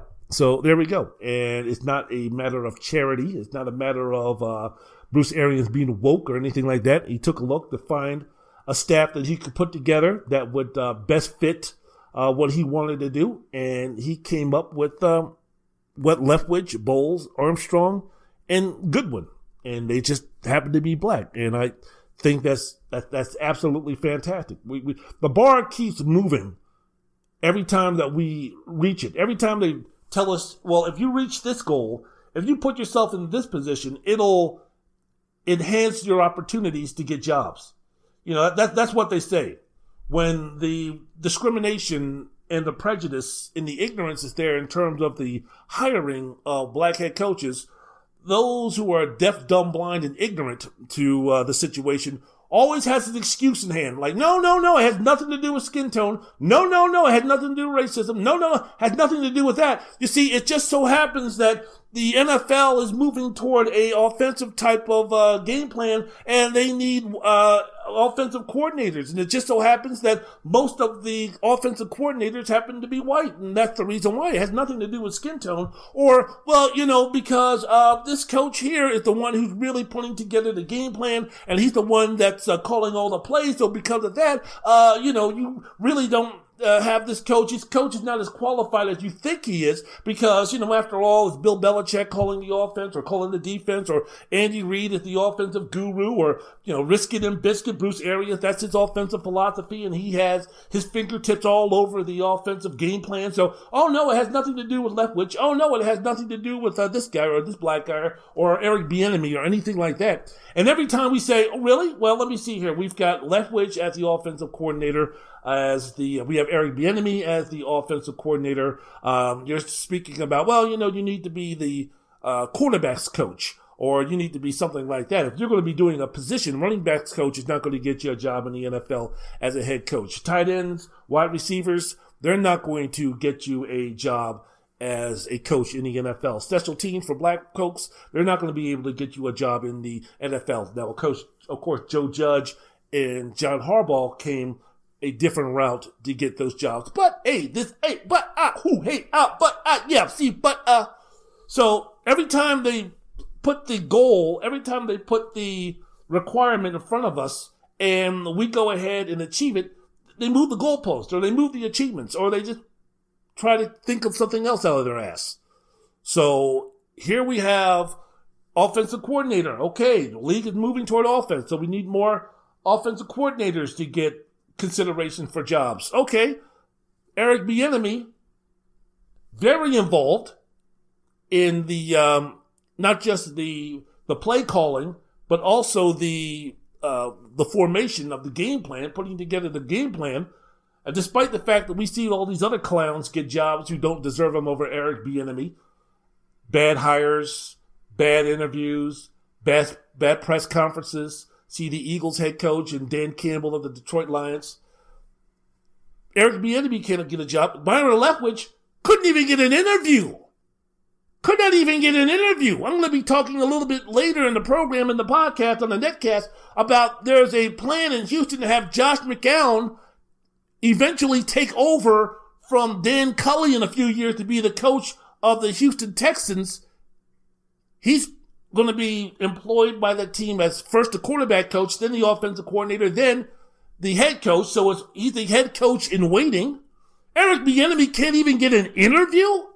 I'm not saying that Eric Bieniemy deserves a job. And me, myself, and I, all three of us think that Bieniemy might be a couple of years away from really being a serious contender or really being ready to be a head coach. Because especially when you're black in this league and you get a head coaching position, you have to come out the gates and you have to be very good. You have to do very well. Because most of the time, black head coaches ain't going to get second or third chances. So if a black coach does poorly in his first job, chances of him getting a second job are a lot slimmer than if he was white. So if Byron Leftwich and the rest of these guys, Eric Bieniemy, that's why I didn't want Eric Bieniemy taking the Detroit Lions job. That's a nowhere job. That's a bad organization. That's a failing organization. They have failed multiple times with multiple coaches, except for Jim Caldwell. And when was the last time Jim Caldwell had a serious opportunity to get a job? Oh, okay. But, so it's like, look, I want Leftwich to be super ready and get the good fit and get a really good fit in terms of him being a head coach. So, yeah, I wouldn't want Byron Leftwich. I don't think Byron Leftwich right now is ready to be a head coach in the NFL, but he's damn sure ready to start the process of going in there, interviewing, seeing how it's done. From that standpoint, what does he need to work on? What does he need to get better at? Experience is the best teacher. So take advantage of going in and interviewing for those jobs.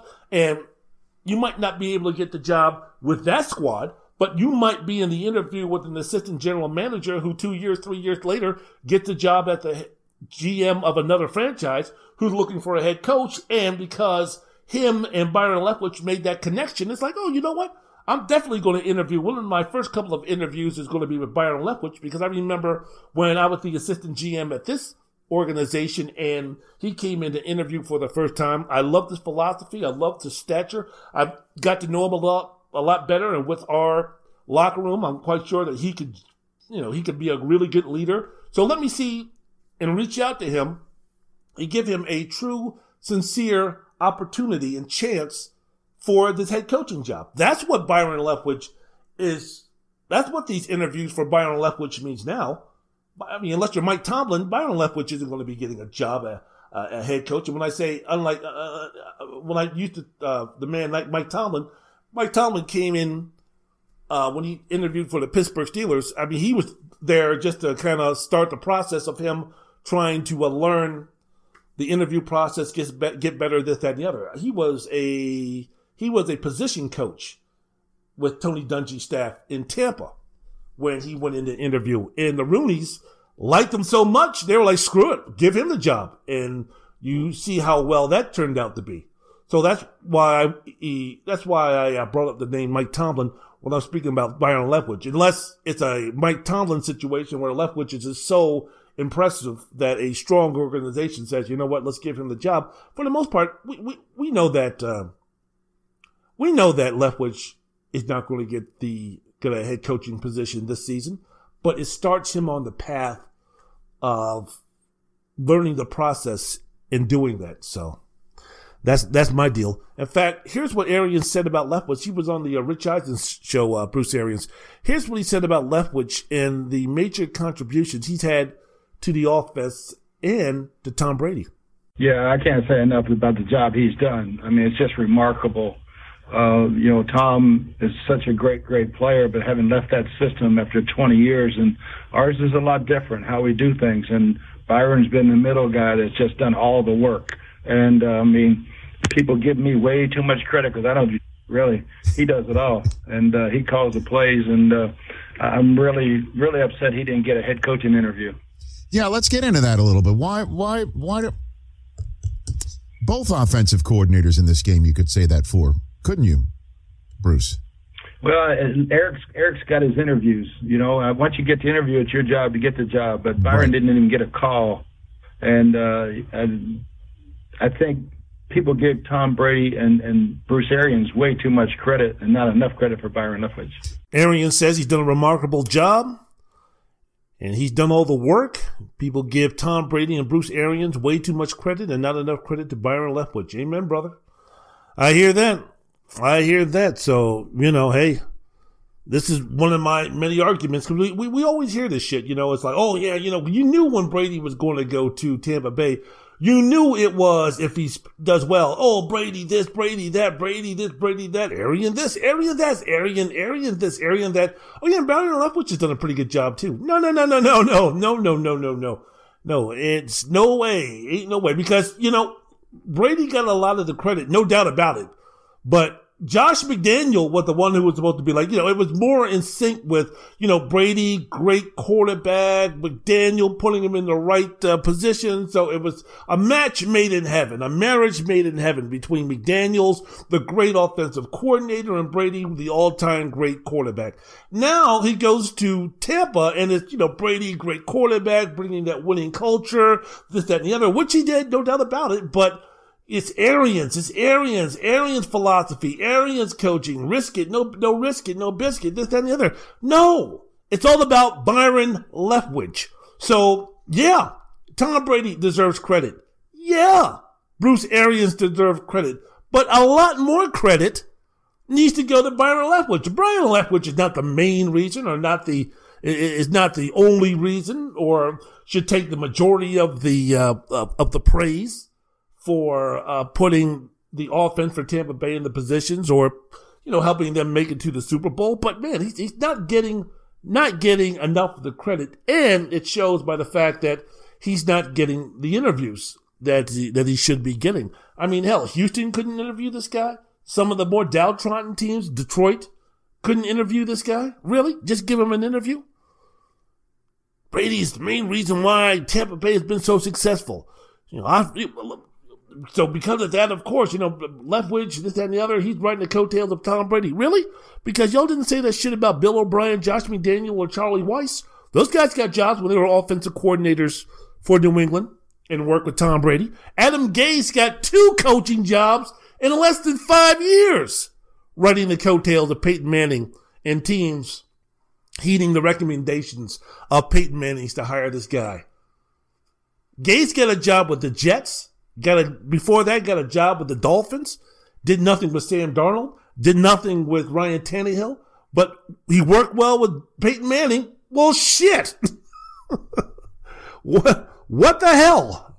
So yeah, I'm speechless. I just it's just another day, another way it is in the NFL. Another hurdle, another obstacle we have to overcome. We have to break through, and I'm quite sure once we get through that, there'll be another one. You would think, because the NFL is so much on trends. Remember when McVay was at his hottest, Sean McVay, the coach of the Rams? Remember when he first came into the league, young 30-something-year-old, and he set the world on fire, he set the league on fire because of how great of a coach he was, the boy genius, the Mozart of the NFL coaching profession, the wonderkin, the Doogie Howser, whatever you want to say. And it was like every single organization was trying to find the next Sean McVay. So you had Zach Taylor, and you had Matt LaFleur, and you had Charles Nagy. You had all of these guys who were from the Sean McVay tree. McVay, who looked like he was about 18 years old, had been a head coach in the NFL for 1 or 2 years, did a great job. He is a great coach, really good coach, great offensive coach, no doubt about it, no flipping doubt about it. But it was like from that small sample size that McVay showed as a coach. I mean, you got the quarterback coach for the Rams. You had the offensive coordinator for the Rams. Anybody on the offensive side of the football who was young, charismatic, and white got a job somewhere, whether it was in Chicago or Green Bay or Cincinnati. Now, Matt LaFleur has turned out to be an excellent hire. But, Zach Taylor, not the president Zach Taylor, he's dead already. But Zach Taylor, the head coach for the Cincinnati Bengals, he's won, 3 games so far in his career? 4 games so far in his career? The coach for Chicago, the jury's out on him. So the NFL always goes by these trends, but you really didn't see that much of a trend when the Indianapolis Colts played the Chicago Bears in the Super Bowl, when it was Tony Dungy versus Lovie Smith. There wasn't like this rash hire to go get Tony Dungy clones or Lovie Smith clones. Number one, they made their bones on defense. And number two, it was, I guess, widely perceived that one of the main reasons, or the main star, or the person who had the most impact on Indianapolis winning the Super Bowl was Peyton Manning. So even as a Hall of Famer, Tony Dungy didn't get the respect that he should have for what he did in reworking the Indianapolis Colts organization and such. And Lovie Smith never got the respect that he deserved. Now, you're going into a Super Bowl here. I'm getting all choked up just thinking about it. You're going into a Super Bowl here where you have both offensive coordinators for the teams being black. How about this? If these guys are too gutless or too blind or too ignorant or too stubborn or too stuck in their ways to hire a black head coach, let's just say, fuck it. At least it starts the trend of maybe black coaches on the offensive side of the ball who are right now running back coaches or wide receiver coaches, maybe they'll get an opportunity to become offensive coordinators, and that will start the trend. But we'll see. We'll see. Again, every time we move in a direction toward getting an opportunity, folks move the goalposts. But this championship, or the championship game between Tampa and Kansas City, is going to be a lot more. It's going to mean a lot more to a lot of people for many different reasons. 1, 2, 3. 1, 2, 3. Yeah.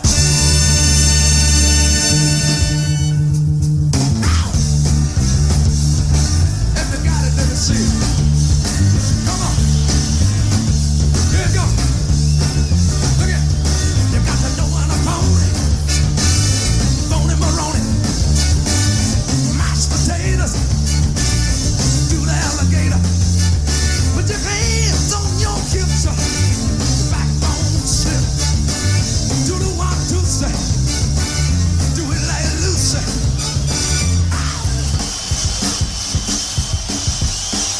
Look at it. Na na na na na na na na na na na na na na na na na. Let me hear y'all say it out there one time.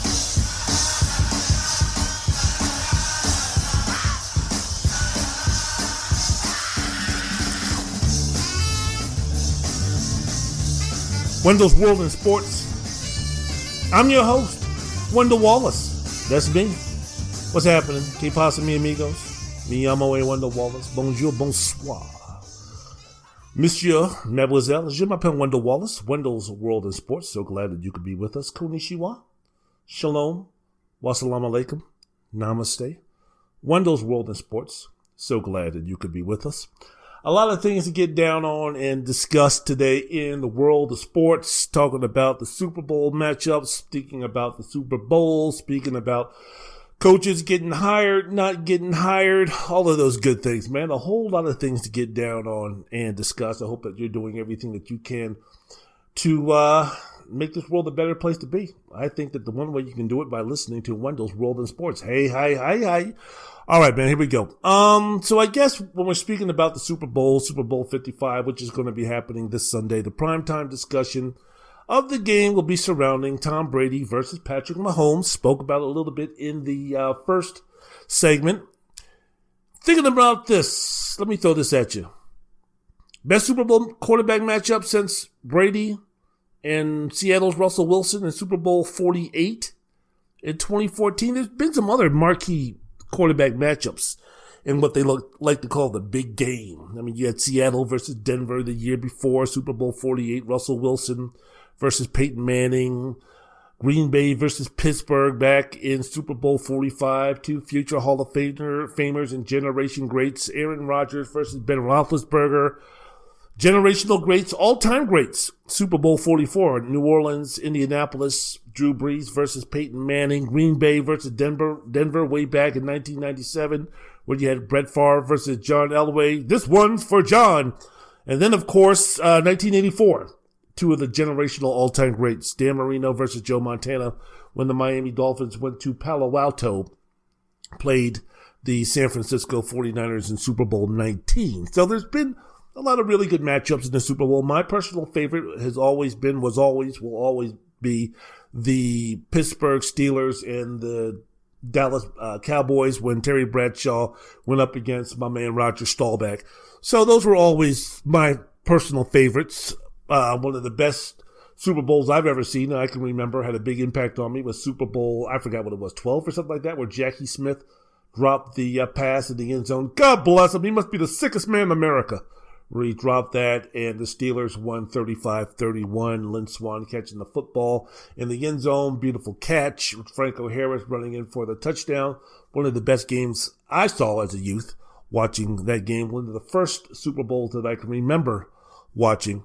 Pittsburgh and Dallas. Was always a Roger Staubach fan. Yes, even living and growing up in the Washington, D.C. metropolitan area, was still young enough not to fully digest and understand the Cowboys-Washington rivalry. I just knew Roger Staubach was the man, and I liked the show Dallas because I was in love with Charlene Tilton and Victoria Principal back at a young age. So it was like, yeah, anything Dallas. Who Shot JR? I did Right in the Melon, so I can own a ranch and start fucking Sue Ellen. Dallas, anything related to Dallas. Used to watch that every Friday night at 9, right after Love Boat. And was Fantasy Island? I don't know, man. I'm getting off track. But basically, so it's a good matchup between Mahomes and Tom Brady. A lot of things to be talking about. I guess if you're thinking about Brady, elder statesman, it's going to be the biggest challenge for him since playing Seattle in the Super Bowl 49. His first Super Bowl against Kurt Warner and the Rams, LA Rams in Super Bowl 36 in 2002. You know, in that game, if anybody remembers, it was so long ago. If you think about it, Tom Brady wasn't Tom Brady going into that Super Bowl or even during the Super Bowl. He was more of a game manager. That was, man, Bill Belichick. That was Ty Law. That was Richard Seymour and those guys on defense, man. That was the calling card for the New England Patriots. Brady went 16 of 27, 145 yards and a touchdown.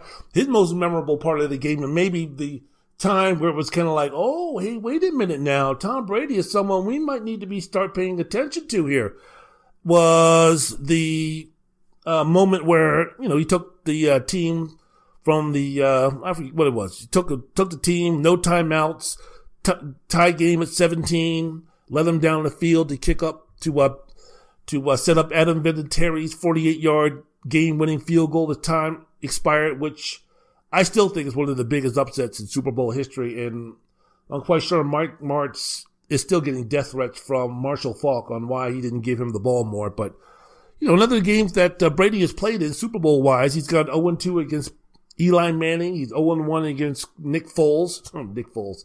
He's 1-0 against Warner, Delhomme, Jake Delhomme. Remember Jake Delhomme of the Carolina Panthers back in the day? Watched that game in Lake Tahoe. Special dedication to my main man, Curdy B. One of the greatest weekends I've ever had. He beat Jake Delhomme. He beat Kurt Warner. He beat Donovan McNabb. He beat Matt Ryan, Russell Wilson, Jared Goff. Not what we would call murderer's row, but hey, man, you know, it's a team game, and he did what he had to do. So, whenever you think about Tom Brady, his legacy, win or lose on Sunday, not damaged if he loses. I don't care if he goes out there and he plays like Peyton Manning did against the Seattle Seahawks when they were playing in New York City, and he looked absolutely old and awful.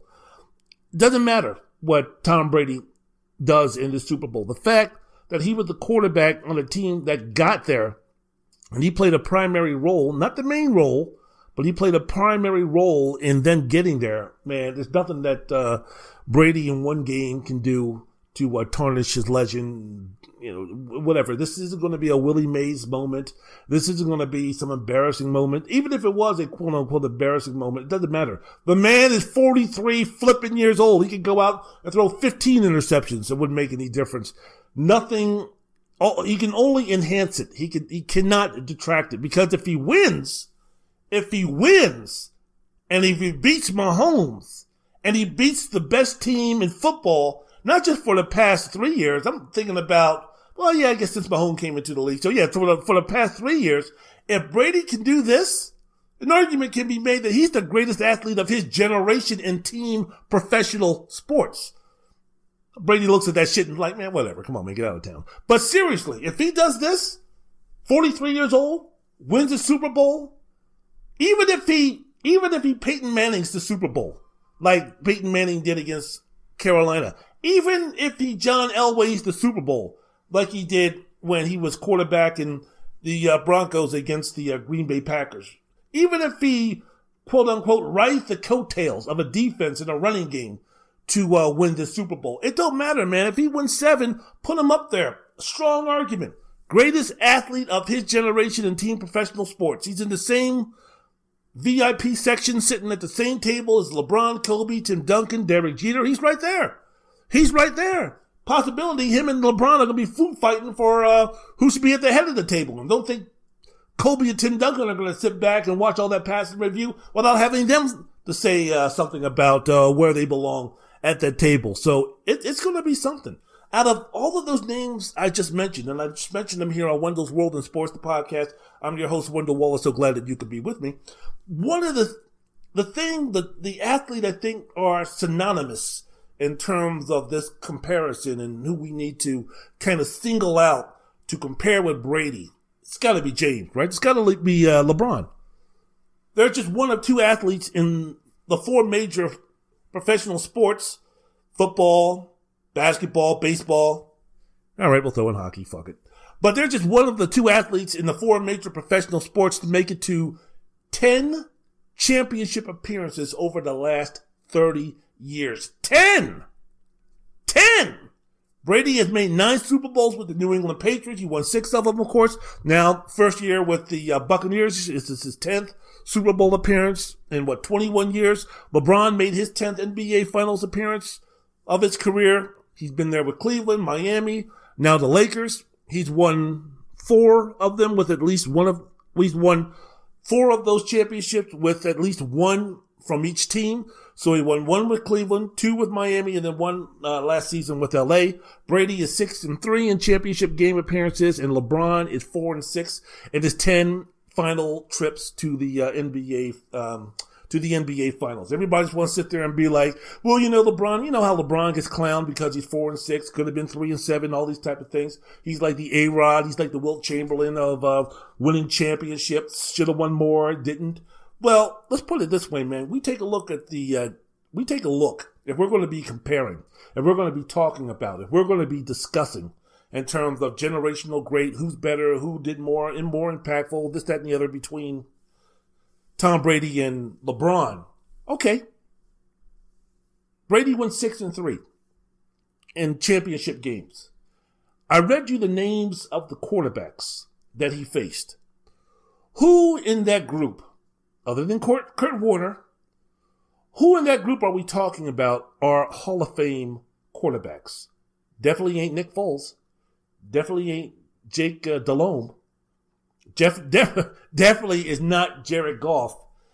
Eli is going to get some conversation, discussion about it, but what's Eli Manning's claim to fame for even being considered Hall of Fame consideration? It's his 2 victories over the New England Patriots, the dynasty of that era, and the best quarterback of that era, arguably, Tom Brady. So if you take a look of the quarterbacks that Tom Brady had gone up against, and look, I hate when they do that comparison. Like, look at the quarterbacks. Well, last time I checked, Nick Foles, Jake Delhomme, Donovan McNabb, they weren't playing defense. They weren't playing defensive tackle, defensive end. They weren't rushing the quarterback. They weren't calling out the plays on defense. They weren't covering anybody on the defense. So let's go away from quarterbacks that they faced or quarterbacks in the Super Bowl that Brady has faced. Take a look at the defenses that he's had to go up against. The St. Louis Rams at that time, average. The best defense he went up against was the Legion of Boom. Maybe the best quarterback he went up against was Russell Wilson. Arguably Kurt Warner, when Kurt Warner was still rolling into his prime. So what I'm saying is, for the most part, just like Jordan, for the most part, Brady had the edge. Brady was on the better team. Brady had the better coach. Brady was just in a better situation to win those championships. LeBron, on the other hand, if you take a look at his 6 losses in the NBA Finals, only one of them you can take a look at and say, man, that was, nah, man, the team, your team was the better team. You should have won that series. And that was the Dallas Mavericks. Take a look at the other 5 losses. He lost twice to the Golden State Warriors, who at the time were rolling, one of the best teams in the last 20 years. You take a look at the San Antonio Spurs, the first time he made the NBA Finals. He had Boobie Gibson and Ilgauskas and a bunch of ragtag teams going up against a mini dynasty in the Spurs of Parker, Ginobili, and Duncan. He got blown out by the Spurs again, the revenge Spurs that season, 4-1, when basically, man, that was the end of the run for the Heatles, that team that had LeBron, Chris Bosh, And Dwayne Wade, Shane Battier was done at that time. Ray Allen was going to be done at that time. It was one of those where it was kind of like, hey, man, we're not the better team. We're going to lose. Let's just hurry up and get the series over with because time for me to go ahead and do something else. So we're taking a look. I'm thinking about the teams that LeBron lost to. He lost to the Spurs twice. He lost to the Warriors twice. He lost to the Mavericks. Did he lose to the Warriors 3 times? Who else did he lose to? I don't know. But basically, for the most part, the teams that he lost to in the finals, that team was the better team. And the teams that he beat to win the finals, San Antonio, Oklahoma City, the Miami Heat, and Spurs, Heat, and the Warriors. In two of those 4 finals that he won, Miami or his team was better. So, yeah. So I take a look at it. Brady, LeBron, trying to compare who's better, who's the generational great. Going on the assumption that Brady wins NFL title number 7. Super Bowl number 7. And people are sitting up there saying, yep, better than LeBron, better than LeBron, better than LeBron.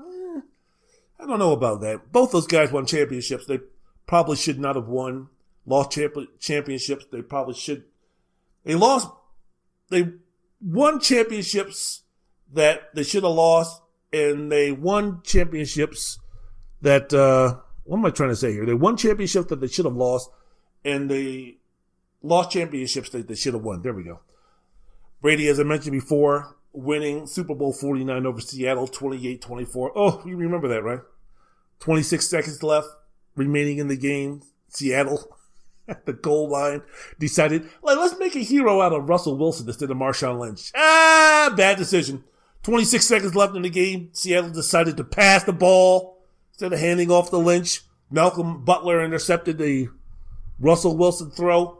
That was the end of the burgeoning dynasty known as the Legion of Boom and the Seattle Seahawks. Then Brady winning Super Bowl 51 over Atlanta, 34-28 in overtime in 2017. That was the game that New England was down 28-3 with 9 minutes left to go in the third quarter, and they had to have everything go right, and they did. And basically, Kyle Shanahan decided that he was going to keep the pedal to the metal. Don't blame him for that. I don't blame him for that. But everything that could go wrong did go wrong. The defense for Atlanta ran out of gas, and Brady was like, Super Bowl. So those are the 2 Super Bowls that Brady won that was kind of like, you know what? I don't know. I mean, I hate to use the word luck. Luck is, but fortunate. Ball had to bounce the right way. The gods were with you. The stars were aligned, whatever you want to say. And the Super Bowls that Brady should have won, but he lost, of course, we all know Super Bowl 42 against the Giants in 2008, where he lost 17-14. That team, man. You're speaking about New England. That was the best. I said it before. That was the best, arguably the best regular season team in NFL history. They were 1 game away from going 19-0. They set NFL records with 590 points. They were averaging about 37 points a game. They scored 75 total touchdowns, had a net differential of 315. The defense was 4th in the league. Randy Moss was outstanding. I think he caught 25 touchdown passes in his redemption year after basically tanking a performance in Oakland. Tom Brady rejuvenated because he got Randy Moss through for 50 touchdowns and set the world on fire. I don't know if Tom Brady had ever been better. I think that might have been the best of Tom Brady. Now the slide back down has been slow and steady. I mean, he didn't fall off the cliff, but mark it down, man. 2008, that guy, Tom Brady, was fucking unstoppable. So they lost that game to Eli 17-14. Then they lost Super Bowl 52 to Philadelphia in 2017, 41-33, where you had Nick Foles. You want to blame that on Brady? You want to blame that on Bill Belichick? Be my guest. But that was a game. It was like, man, how was New England not blowing these guys out? How was New England with that defense letting Nick Foles do what he's doing? He completed 28 of 43 passes, 373 yards, 3 touchdowns, 1 interception, and of course he also caught the 1-yard touchdown pass on a trick play named Philly Special, was named the Super Bowl MVP. storybook ending. Put him right there with the Timmy Smiths of the world, the cornerback for the Dallas Cowboys. What was that kid's name? What was that guy's name? He's not a kid, he's a guy. What was that guy's name? Oh, Brown. I forgot what it was, but the cornerback, Neil O'Donnell, threw two interceptions right in his hands. Put him right there with Desmond Howard. Put him right up there with Super Bowl MVPs, where it's kind of like, whatever happened to them again? So, yeah. So, Brady has won some Super Bowls that he should have lost. He lost some Super Bowls that he should have won. LeBron, as I mentioned before, the NBA Finals he should have won. The NBA Finals he should have lost. The 2013 NBA Finals against the San Antonio Spurs when he was with the Heat. Remember that? Remember that game? Game 6, 28 seconds remaining. The Spurs were up 94-89. League officials began bringing out the yellow tape, the cordon off the floor for the Larry O'Brien trophy presentation. The quote-unquote Heat fans started leaving the arena thinking the Spurs were going to win the championship. Then what happened? LeBron comes down, makes a three-pointer to pull them within 2 with 20 seconds left. Then Kawhi Leonard missed one of 2 free throws, keeping the score a one-possession game at 95-92. LeBron came down, shot a three-pointer, right side rebound, back rim came to Chris Bosh, threw it over to Ray Allen, standing in the right corner, hit three-pointer with 5.2 seconds left, buckets, sent the game into overtime, which the Heat won, then won a very contested Game 7. Tim Duncan late missed a easy shot, almost a layup. And LeBron hit a couple of jumpers because they weren't giving him the lane, so they were backing off. So LeBron was like, "You're going to back off me? Okay, I'll shoot that 19-foot jumper from the left side. Bingo, bango, championship bowl." I remember Game 6. Remember the Heat fans were leaving. Then when Ray Allen hit the shot to bring the game into overtime or put the game in the overtime, the cameras out there showed the so-called quote-unquote Heat fans running back trying to get into the arena. Remember that? Oh, fuck it, we lost. Oh, well, this, that, and the other. Let's go down to South Beach. What? Ray Allen hit a 3? We're going to overtime. We're going to... Hey! Let us in! We're Heat fans. Let us in. We ride and die with our team. We knew Ray was going to hit that shot. We knew the game was going into overtime. Let us in! Yeah, whatever. So... that was one of the few times that Greg Popovich actually was criticized publicly. Because after the game, he was, they were like, "Man, you went to a small ball lineup to defend the perimeter in the closing moments, being that they needed a 3 to win the game." Well, that was a decent strategy, but unfortunately, it left no one underneath the rebound. So when Chris Bosh got that rebound, passed it over to Ray Allen to shoot that corner 3, I believe it was over Tony Parker, Tim Duncan was sitting on the bench. In fact, the first time that LeBron shot and missed, when it was 84-89, Chris Bosh got the rebound. Or no. I'm sorry. One of the late late possessions in the game, Tim Duncan was sitting on the bench when Chris Bosh got a key offensive rebound. So that was one of those where, hey, it was like Coach Pop, Mr. Genius. What's happening on that one? Again, he won in overtime, won Game 7.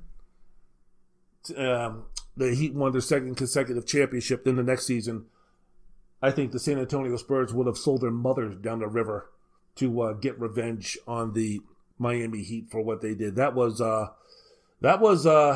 pretty. That was not pretty at all. That was, we're going to beat you, and we're going to beat you, and we're going to beat you, and we're going to beat you. And then after that, you know what we're going to do? We're going to beat you violently. And that's exactly what happened. So that was the one series where it was kind of like, LeBron. Fortunate. Don't want to use the term lucky. Fortunate. Then the 2016 NBA Finals against Golden State. The Warriors had no business losing that game. The Warriors finished that season 73-9. They were up 3-1 in the series finals against Cleveland. Draymond Green then got into a quote-unquote disagreement with LeBron James late in the fourth quarter after James stepped over him in a very disrespectful manner to the Michigan State alumnus, Mr. Green, who then swung his arm and hit James in the private area, which caused him to be suspended for Game 5. It was late in Game 4. The Warriors were in complete control. They won Game 4 going away, no doubt about it. But again, Green missed Game 5. Cleveland swamped them. came back for Game 6. They were never the same. Game 6 and 7, Cleveland got their mojo back. Kyrie Irving hit his stride, and then that was all there was to it. Then it just came down to a Game 7, and that was the game where LeBron made that block on Andre Iguodala. Kevin Love played great defense on an ailing Steph Curry, who I think pulled his groin in the playoffs, so he was far from 100%. And Kyrie Irving hit that right side three in the waning moments of the game, or under a minute left to go, to give Cleveland their first sports championship, professional championship since 1964. So there you go. Those were the two wins on the championship scale that, again, could have easily lost. So when we're kind of trying to parch who's the athlete of the generation from professional team sports, individual sports, you got to throw in Roger Federer, about Rafa Nadal, Novak Djokovic, and yes, even that scumbag Floyd Mayweather Jr. into the discussion. If you want to just go even farther and just speak about athletes, Usain Bolt, Michael Phelps also needs to be in there. But so just as far as team sports are concerned, comes down to the argument, I think, between LeBron and Tom Brady. So speaking about the legacy, what will it mean for Brady to win number 7? I think, again, we're speaking about a guy who's 43 years old, a guy who was given a large responsibility by Leftwich and Bruce Arians on the offensive side of the ball. The Buccaneers threw the ball a lot more than they did running the ball. Brady was more than just a passenger on this conductor, on this train. So I think at 43 years old, the season that he had, I think I try to do that every once in a while. Heard it's good for your brain. Okay, I'll go ahead and say it. Fuck it. I think that if Brady wins this Super Bowl, number 7, winning it at 43 years old, takes the lead. I think he takes the lead. And I think LeBron would have to do more than just win his 5th NBA championship to catch Brady if TB12 can go ahead and do this. I think LeBron would have to, if not win the MVP, be damn near close to it, and then have the Lakers win that championship back-to-back 5th for him to get back into the strong discussion of greatest athlete of their generation. But like Tom Brady needs more inspiration, right? Hey, Tom Brady. Yeah, what's happening? Hey, I was listening to Wendell's World in Sports. Who? Wendell's World in Sports. Go with me. All right. He was talking about if you win this championship, which would make number 7, he was saying, and I think it was a very good argument. I mean, he's very intelligent and articulate. His show is awesome. You should check it out on iTunes or anywhere where you listen to. Get to it, will you? All right, I'm sorry, Tom. What I'm saying is that he said that if you win Super Bowl number 7, that you should be in the lead for the greatest athlete of your generation ahead of LeBron. Really? Did he say that? Well, hell, let me go ahead and let me study a little bit more, because Jesus fuck sakes alive, if there's one person in this world I need to make sure that his predictions come true, it's Wendell fucking Wallace, whatever. So, I love when we make these, I love when people in my business, broadcasting business or everything, we say this shit, and we make this stuff like these athletes are supposed to sit there and like take this shit to heart. Like, what? He said that? Well, shit. Ain't no stopping me now. It's like, now I'm really gonna, where's that wall so I can run through it? Ain't no stopping me now, baby. Shit. He said that I can't do this or I can't do that, or if I do this, I'm gonna be this, I'm gonna be that. He said that I'm gonna be the greatest this and I'm gonna be the greatest that. Oh, my goodness gracious. Yeah, us assholes who are in the media, and I shout out thoughts and opinions for a living. Yeah, we give ourselves way too much credit. But that's my feelings. That's my thoughts and opinions. Take it for what it's worth. But Brady wins Super Bowl number 7 in his illustrious career. 43? Whew. We have a leader. We have a leader in the race in deciding who's the GOAT for this generation. From Walnut Creek, California, or Northern California, San Mateo, California, I give to you Tom Brady.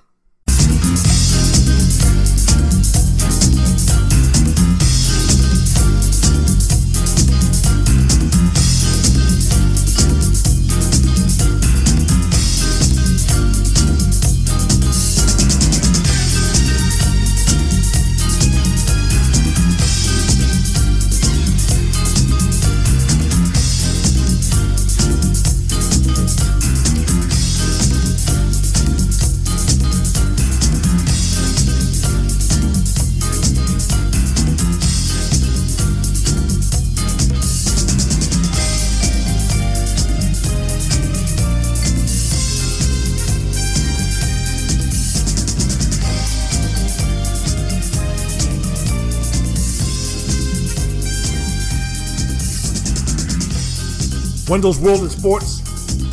I'm your host, Wendell Wallace. So glad that you could be with us. Hold on for a second here. Let me turn on the TV real quick. I'm recording this on a Tuesday afternoon, trying to get this done before the Nets play the Los Angeles Clippers tonight. But normally at this time here on the West Coast, they show old episodes of Chopped on the Food Network channel, and Chop is one of my favorite television shows, along with Guys Grocery Games and Diners, Drive-In and Dives, and Iron Chef America used to be it, but they don't show that anymore, doggone it. But I love myself some Food Network. I love myself the Food Network channel. Beat Bobby Flay, my man. Can't touch that. So let me see here. Let me turn to the Food Network channel. Oh! Lucky me. Manit Children. Woo, is one of the judges. Oh, and she's looking fantastic. That woman, I'm absolutely in love with that woman. Manit Children. Yeah, I know she's married and all that kind of stuff. When I say I'm in love with her, I mean that I'm just, you know what I mean? I'm not like in love with her, that type of thing. And, I ain't like, that type of sexual healing. I'm not that type of in love with her, but man, that is an attractive woman, man. Goodness gracious sakes alive. Woo, and when she's dolled up and looking good, even when she's cooking, she'll go on one of these special shows, or she'll be cooking on Guys Grocery Games or something like that. So she's in her working clothes and everything. She looks attractive and fantastic. But when she wants to look good, woo, that woman is outstandingly gorgeous. Congratulations to her mother and father, and congratulations to her husband. Man, that is the woman where she says jump, you say how high. Man, you say, if you told me rob a bank, I would be like, give me the gun and the ski mask. Just don't leave me. That woman is beautiful. Executive chef, intelligent, an author. That woman is just, Every time I see that woman, man, it's like stop what I'm doing and take a look at the beauty. Wendell's World in Sports, yes sirree. Wendell's World in Sports. I'm your host, Wendell Wallace. So glad that you could be with us. All right, getting back to the NFL. Matthew Stafford was traded this past weekend.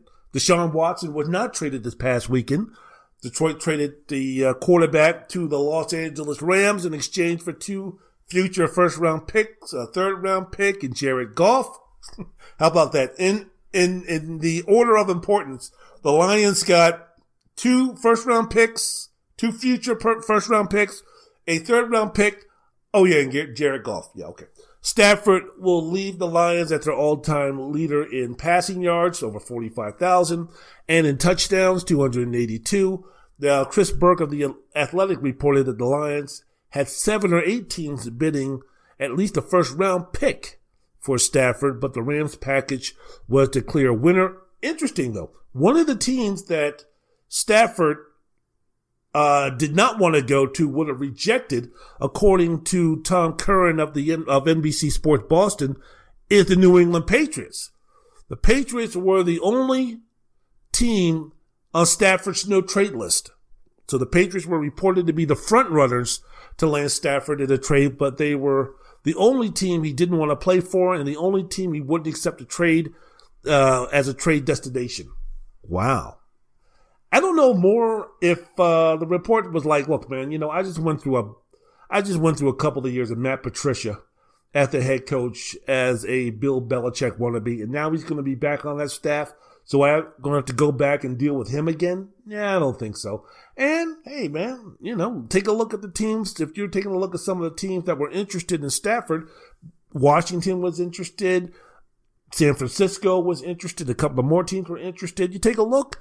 It's like, what does New England have around as far as skill players are concerned, which a 32-year-old Matthew Stafford is going to be like, yeah, I'll go ahead and I'll do that. I'm quite sure it might have been attractive at first to maybe work with someone like a Josh McDaniels. But, I mean, you take a look at that team. Stafford's thinking about, look, I got a couple of more years left in me.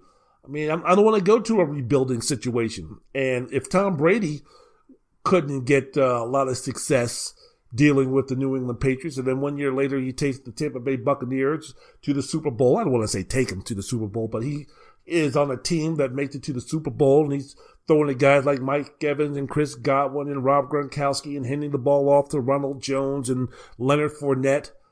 And I'm going to the last place that he was seen in New England playing football, playing in the city of Boston, playing in the region of Boston, Massachusetts, and I'm going to be playing for that group of skill players? I don't think so. So, Stafford and playing for the Rams, hey, it's an immediate upgrade for LA, gives them the best chance to win the Super Bowl in the next couple of seasons. You're speaking Cooper Kupp, Robert Woods as his wide receivers. The Rams have a much better running game than the Lions do. With the Lions, throughout his career, he only played with just one 1,000-yard rusher. And that was Reggie Bush back in 2013. I wonder if he was with Kim Kardashian at that time, or was Kimmy with Chris Humphries, or who knows. But he played with only one 1,000-yard rusher in 2013, Reggie Bush, and one defensive unit that was ranked in the top 10 in scoring. So here we go with Stafford. He's going to join an organization much more stable, going to join a coaching staff much more stable, and he's going to be joining a team that is much closer to winning a championship than Detroit. And he's going to be playing for a team that has a defense that's much better. When you have Aaron Donald and you have Jalen Ramsey on the defensive side of the ball, if I'm Matthew Stafford, I'm like, yeah. So he's going to be joining a club that clinched a playoff berth in 3 of the past 4 seasons under Sean McVay, one of the top play callers and play designers and game planners in the NFL. The Rams offense also fielded a top 10 running attack in the 3 seasons that he's been here. Yeah. Oh, yeah.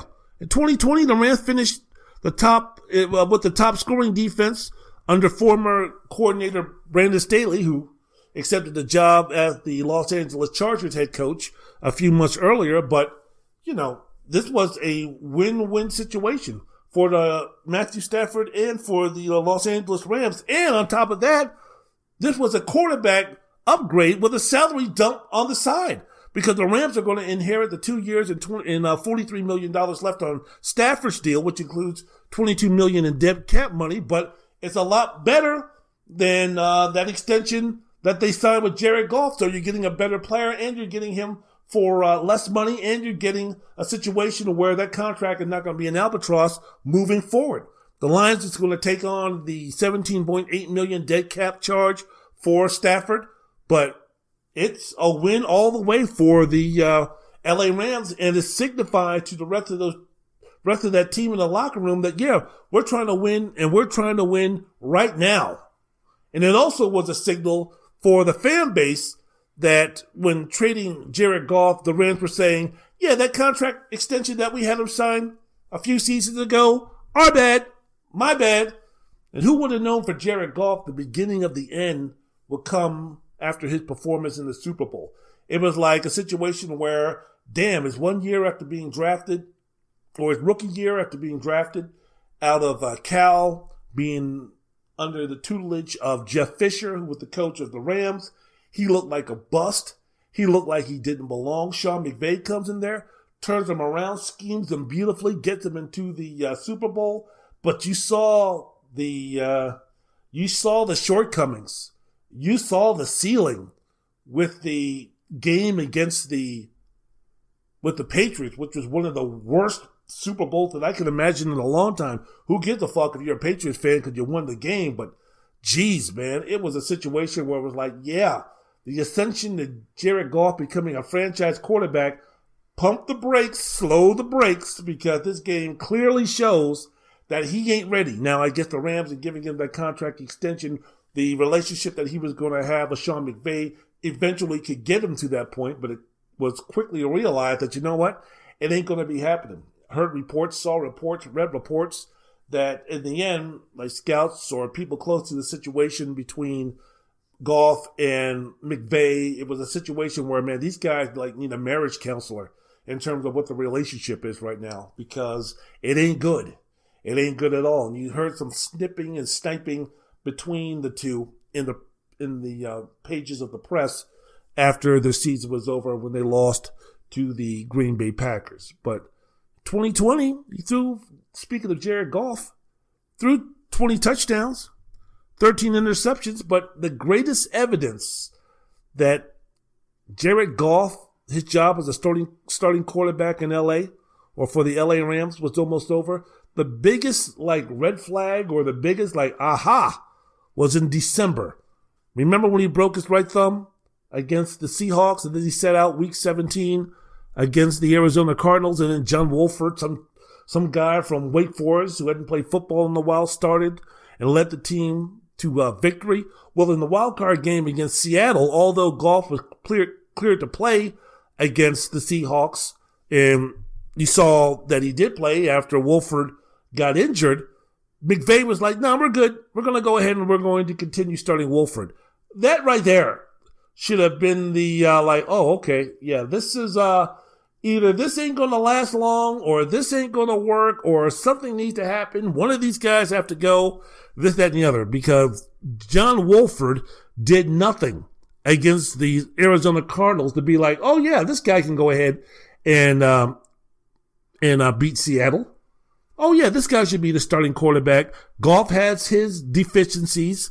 Goff has his limitations, but geez, man, he ain't no damn John Wolford. Yeah, I guess we were right. He's not John Wolford. Wolford is more preferred by the coaching staff and the head coach for the Los Angeles Rams. So if you're going to be passed aside for some guy named John Wolford, hopefully you're renting in the LA market, not buying. So the impact of the deal, speaking about the impact of the deal here on Wendell's World of Sports, the podcast, with yours truly, Wendell Wallace. So glad that you could be with me. The impact of the deal between the Rams and the Lions and Stafford off the board. What are we talking about here? Because there's still teams on the market for a quarterback. If you're speaking about Denver, Washington, New England, New Orleans, Chicago, Indianapolis, the Jets possibly, the Falcons possibly, San Francisco. I mean, we're speaking about a third of the league is looking for a quarterback. Depending upon what the Houston Texans do, they could be put in that category. So we're speaking about QBs that are still on the market or could be, trade bait. Carson Wentz, Deshaun Watson, Matt Ryan, quarterbacks that could be drafted in the first round. Trevor Lawrence, of course, is going to the Jacksonville Jaguars unless something out of this world crazy happens. But, Lawrence, Justin Fields, the quarterback out of Ohio State, Zach Wilson, the quarterback out of BYU, Trey Lance, the quarterback out of South Dakota State or North Dakota State, one of them Dakotas, Mac Jones, the quarterback for Alabama. So now we're taking a look at these teams that I just mentioned, the Denvers, the Washingtons, the New Englands, the New Orleans, the Chicago, the Indianapolis. New Orleans, by the way, I'm going on the assumption that Drew Brees is going to retire. So Denver, Washington, New England, New Orleans, Chicago, Indianapolis, San Francisco, possibly the New York Jets, possibly Houston. Which one of these teams are going to be looking for a veteran quarterback in a trade? And which organization is just going to say, fuck it, let's go ahead and get ourselves a quarterback? Now, of course, it depends on draft position or and that type of thing. But which one of these teams are going to say, you know what, instead of trading to get ourselves a veteran quarterback, someone like a Jameis Winston, someone like a Carson Wentz, or someone like that, maybe get themselves a placeholder like Ryan Fitzpatrick or a Tyrod Taylor. Which one of these teams are going to say, you know what, let's use our draft, let's use our assets that we have instead of going for a veteran quarterback. Let's see what we can do to move up in the draft, to draft ourselves a quarterback. If you're someone like Washington who's right now drafting at 19 or one of those situations. What are they going to do in terms of, as I mentioned before in the first segment of my podcast, if you're Cincinnati, how much do you entertain moving back? There's a lot of things that you need. Quarterback isn't one of them. Are you going to listen to a New Orleans? Are you going to listen to a New England? Are you going to listen to a Washington? Depending upon where the Broncos are at, are you going to be listening to the Broncos? What are you going to do? If you're the LA Chargers, what exactly are you going to do? You have yourself a quarterback. If you get to the situation, you've got Zoom call meetings, you've got workouts, you've got other things. You know, the sooner or as soon as the draft hits and as soon as the draft comes up, there's going to be a team that's going to reach. We've always seen that. Teams are going to overplay, going to overestimate the quarterback in terms of the quarterback prospect. So which one of these guys is going to look at Trey Lance, and even though he didn't play last season except for one exhibition game, and the fact that the year before that he didn't throw any interceptions, but he was playing for a 1AA school, which one of these guys, which one of these teams are going to take a look at his physical talents and take a look at the film from his junior year and say, yeah, I can turn this guy into a franchise quarterback. I can turn this guy into something special. So we need to go ahead and we need to do this and we need to get this done. Which team that needs a quarterback is going to do that? Which team is going to take a look at Justin Fields and say, that's my guy? Which team is going to take a look at Zach Wilson, who, by all accounts, is the most talented quarterback of all these QBs that are draft eligible with the exception of Trevor Lawrence? Which one of these franchises is going to try to entice the Bengals or the Chargers or someone like that to take a boatload of picks or to go ahead and maneuver so they can get into a position to draft one of these quarterbacks? And which one are just going to say we don't have the ability to do that? Fuck it. Let's see what we can do to go after a Jameis Winston, or let's see what we can do to go after one of those guys. It's call up Atlanta, see what they're interested in. Let's see what their plan is with Matt Ryan. Is he going to be available? And if he is, what is the asking price? So it's going to be interesting to see. Carson Wentz. I mean, if you're Indianapolis, I know that the Eagles just hired the offensive coordinator who worked closely with Frank Reich and hoping that that can soothe the worries and the eagerness for Carson Wentz to get out of town now that Doug Peterson is gone and they brought in someone who has close ties to Frank Reich, who I believe that he worked with Carson Wentz when that regime, offensive coordinating regime, was in Philadelphia. So let's see if that makes any type of difference. But I don't know, is this a situation where if you're Howie Roseman, do you go ahead and say, "Oh, listen, I ain't giving Carson Wentz away, but I see how much Matthew Stafford went for, a couple of first and a third and that type of thing. What do you got? It's got to be at least that." We're talking about a guy, Carson Wentz, 25, 26 years old, still has a lot of potential left in him. You got to give me something a little bit more than what the Rams gave the Lions for Matthew Stafford. So I'm quite sure that Rosen is out to listen.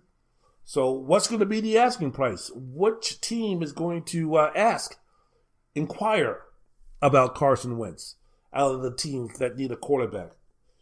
Someone like the Pittsburgh Steelers, possibly. Who knows? We'll see what happens. Wendell's World of Sports. I'm your host, Wendell Wallace. So glad that you could be with us. And Deshaun Watson, to end this segment, is still with the Texans organization. Another reason why Watson should be doing everything humanly possible to get away from the Texans organization. Did you read this story by Mike Florio, Pro Football Weekly, or Pro Football Talk? Mike Florio. Multiple league sources believe that the Texans will keep Culley, David Culley, the guy they just hired, will keep him in place for a couple of years, and that he will retire, quote unquote retire, and be replaced as the head coach by Josh McCown. McCown is expected to become the quarterback's coach on Culley's staff at first, and then become the offensive coordinator. The next step would be becoming the next head coach. Goodness gracious sakes alive. That's the plan? If I'm Deshaun Watson, that's the plan? Caceres, that's the plan that you're eager to tell me about? That's supposed to get me to be like, oh, hell yeah, I'll stay for that. That gives me hope. That's the light at the end of the tunnel. That's what I should be high-fiving people for. That's what I should be doing the boogaloo for. That's what I should be dancing on the ceiling for. That's what I should be dancing in the streets like Martha and the Vandellas for. That's what I should be doing the Beyonce for. That's what I should be doing the Kid and Play for. Come on, man, give me a fucking break. Don't be wasting my time with some bullshit like that. Now you understand why I want to leave this fucking organization. So you don't pay attention to anything I say. You don't listen to anything I say. You were bullshitting me on that about you really want to listen and have my input. That was a lie. That was bullshit. That was nonsense. That was disrespectful. And this is the plan that you come up with? I don't know anything about David Culley. Hell, maybe David Culley is the 65-year-old Bill Belichick. Who knows? I don't know. But damn, man, if that's the plan, outside of winning a Super Bowl, which, if you take a look at this roster, even with Deshaun Watson, they ain't close. Even with Deshaun Watson, the talent on that team is so bad that not even Deshaun Watson could save them from a 4-12 record. So now you're going to tell me that I'm going to be spinning my wheels for a couple of years, knowing that the coach right now is not really going to be the coach for me in the next, 3 to 4 years? Are you kidding? Are you joking? Are you trying to be Richard Pryor? Are you George Carlin? Are you Chris Rock? Are you Dave Chappelle? What the fuck's the matter with you, man? And you expect me to sit there and be like, hey. Nah, man, get me the fuck out of here. Get me the fuck out of here. And as told by Florio in the report about eventually Culley being a placeholder, you give the black man, so he's like a glorified intern for a couple of years. Interim coach for a couple of years. So you give the black man, the coach, the head coaching position with the understanding that in a couple of years, you're just keeping the seat warm and you're grooming your replacement. So the story told to Florio, the report told to Florio, it's believed to be this whole Josh McCown being the head coach in waiting type of deal.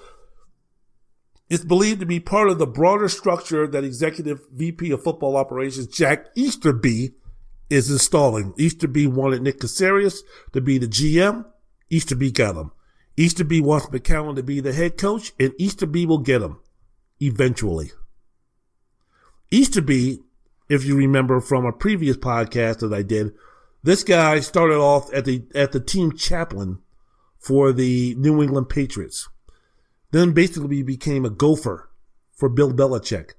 Then went to the Houston Texans organization and was the only one left standing when Bill O'Brien got fired and everything. So he got in the ear of Cal McNair. Now those guys are buddies. And now Easterby, who has no experience as a GM, no experience of VP of Football Operations, has no experience in scouting, has no experience with the salary cap, has no experience of being in the locker room and in any official capacity in terms of dealing with the players on a business-to-business basis. None of that.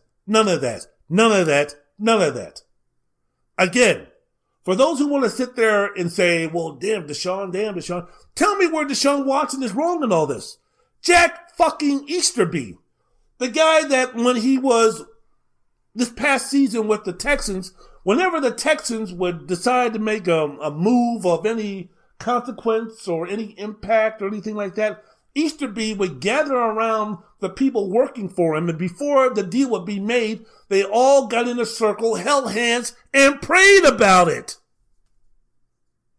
This is the guy that Deshaun Watson wants to entrust his career with?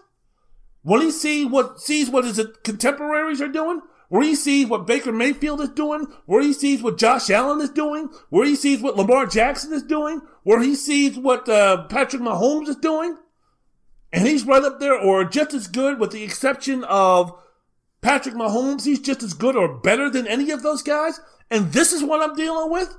Damn, you got Lamar in a strong structure in Baltimore, Baker's in a really good structure now in Cleveland, Josh Allen is in his perfect place in Buffalo, Mahomes hit a home run to where he ended up, and I'm fucking stuck here?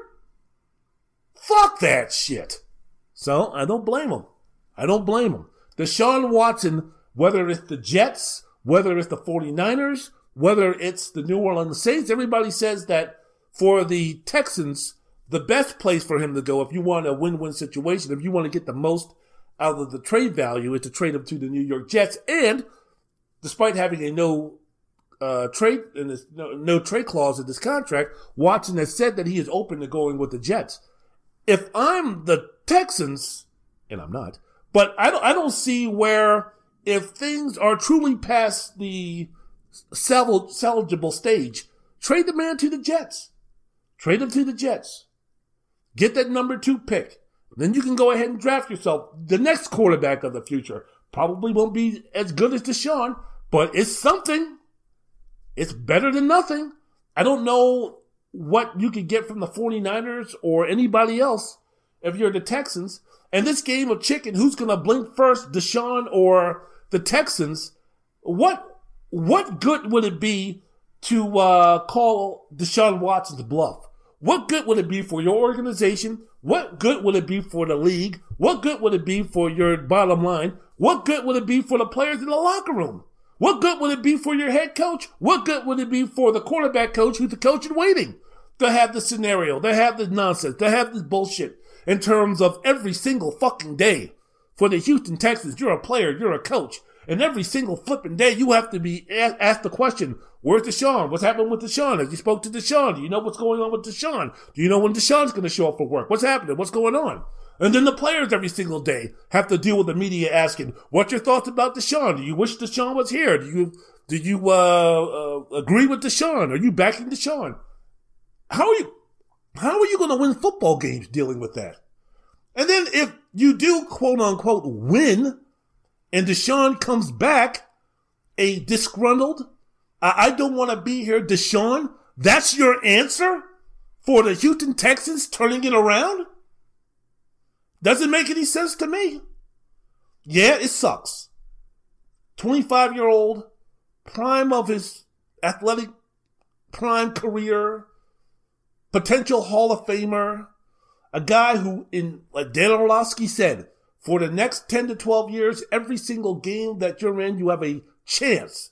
No matter how small, no matter how slim, you have a chance to win because you have Deshaun Watson.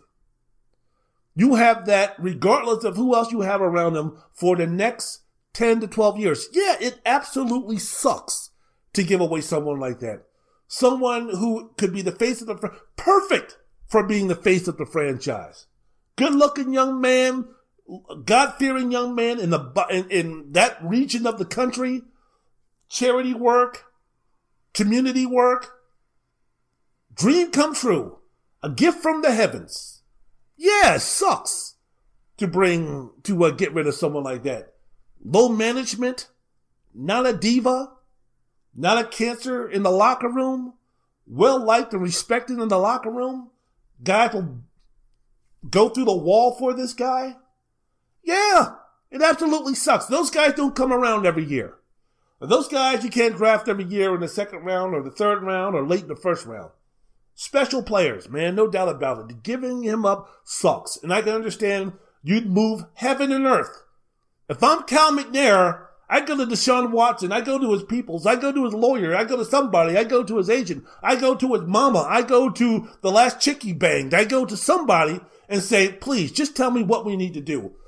Outside of me selling the team, what do we need to do? Do we need to get rid of Easterby? Gone. Do we need to get rid of Caceres? Gone. Do we need to fire David Culley and get Eric Bieniemy? Done. Anything that this man wants to do, please tell me, and I will do it. And I will go to my last breath by saying, this was all me, this was all me, this was all me. We can not even report that we had a discussion. We can not even report any of this stuff. Basically me groveling and begging and letting Deshaun make all the fucking moves. Please, just tell me what we need to do. Tell me. I ain't too proud to beg. Like I'm the Temptations, man. That's what should be going on. But outside of that, don't be waiting for Deshaun Watson to blink. Something telling me that he's dug in pretty firmly. In that press conference that they gave, talking about the player. His name is Deshaun Watson. You might want to say it. You might want to say Lord Watson. You might want to say Mr. Watson without Sherlock Holmes. You might want to bow down when you say the words Deshaun Watson. You might want to go to where he lives and put up signs and neon signs saying, we love you, we need you, we want you. You might want to hire some folks to find out where he's walking so they can go to that place and throw rose petals on the ground where he walks. Outside of doing all of that, he ain't coming back. He ain't playing for this team. And if you're going to sit there and say, oh yeah, we're going to make him play, congratulations. You won the battle. But a disgruntled Deshaun Watson, you ain't going to win the war. So my advice, not that they want it, not that they need it, guys are making a lot more money and a lot more educated in this situation than me. But damn, man, if you're the Houston Texans, do the right thing. Trade Deshaun Watson and then move on.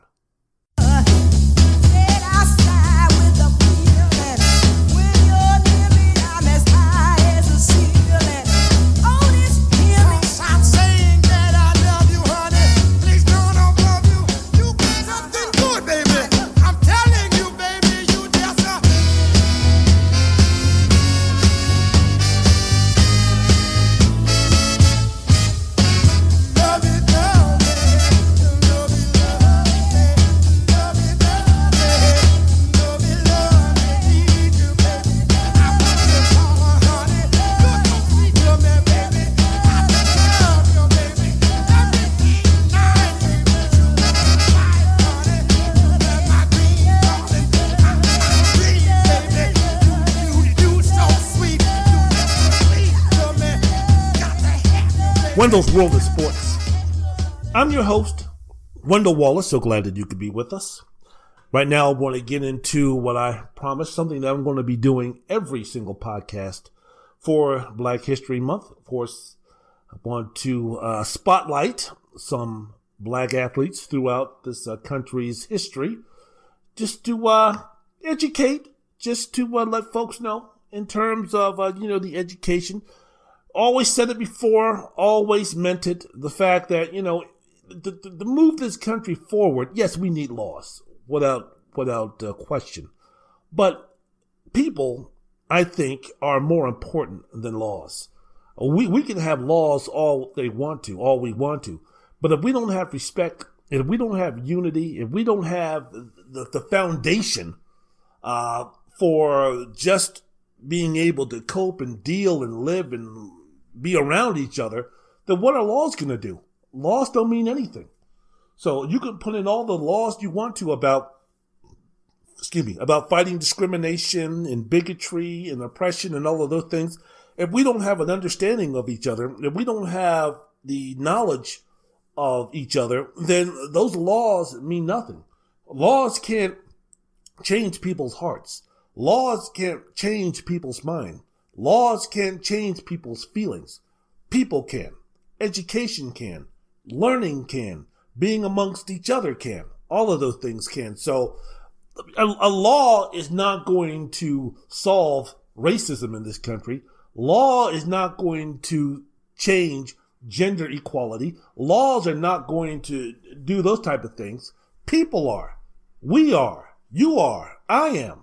And the more that we learn, the more that we grow, and the more that we understand these things, the better that will be. So the foundation of change, the foundation of people changing their hearts and their mentals and their feelings about each other starts with people.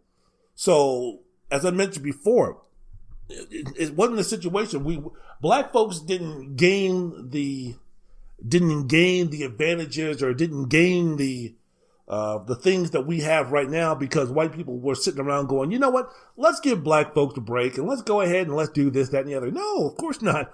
There ain't no white folks out there for the most part, especially in the power structure. They ain't giving up nothing for nobody. Shoot, it wasn't white folks who got us out of Jim Crow. It wasn't white folks who changed the opinion for us to stop being lynched, to get us off the plantations, to move us into the communities, to move us into the neighborhoods, to put our children in the same school districts as yours, to have black folks marry white folks and for a decent amount of people have that be okay. That wasn't because white folks all of a sudden had a change of heart and came down to the plantation or came down to the segregated cities or came down to the fair and unequal and said, you know what, guys, we've changed our minds. Come on, all of a sudden now we're going to improve your schools. We're going to improve your conditions. We're going to make it so you guys have the same amount of opportunities that we do. Come on down. Number one, that hasn't happened yet. And number two, the strides that were made for that were done mainly by black people.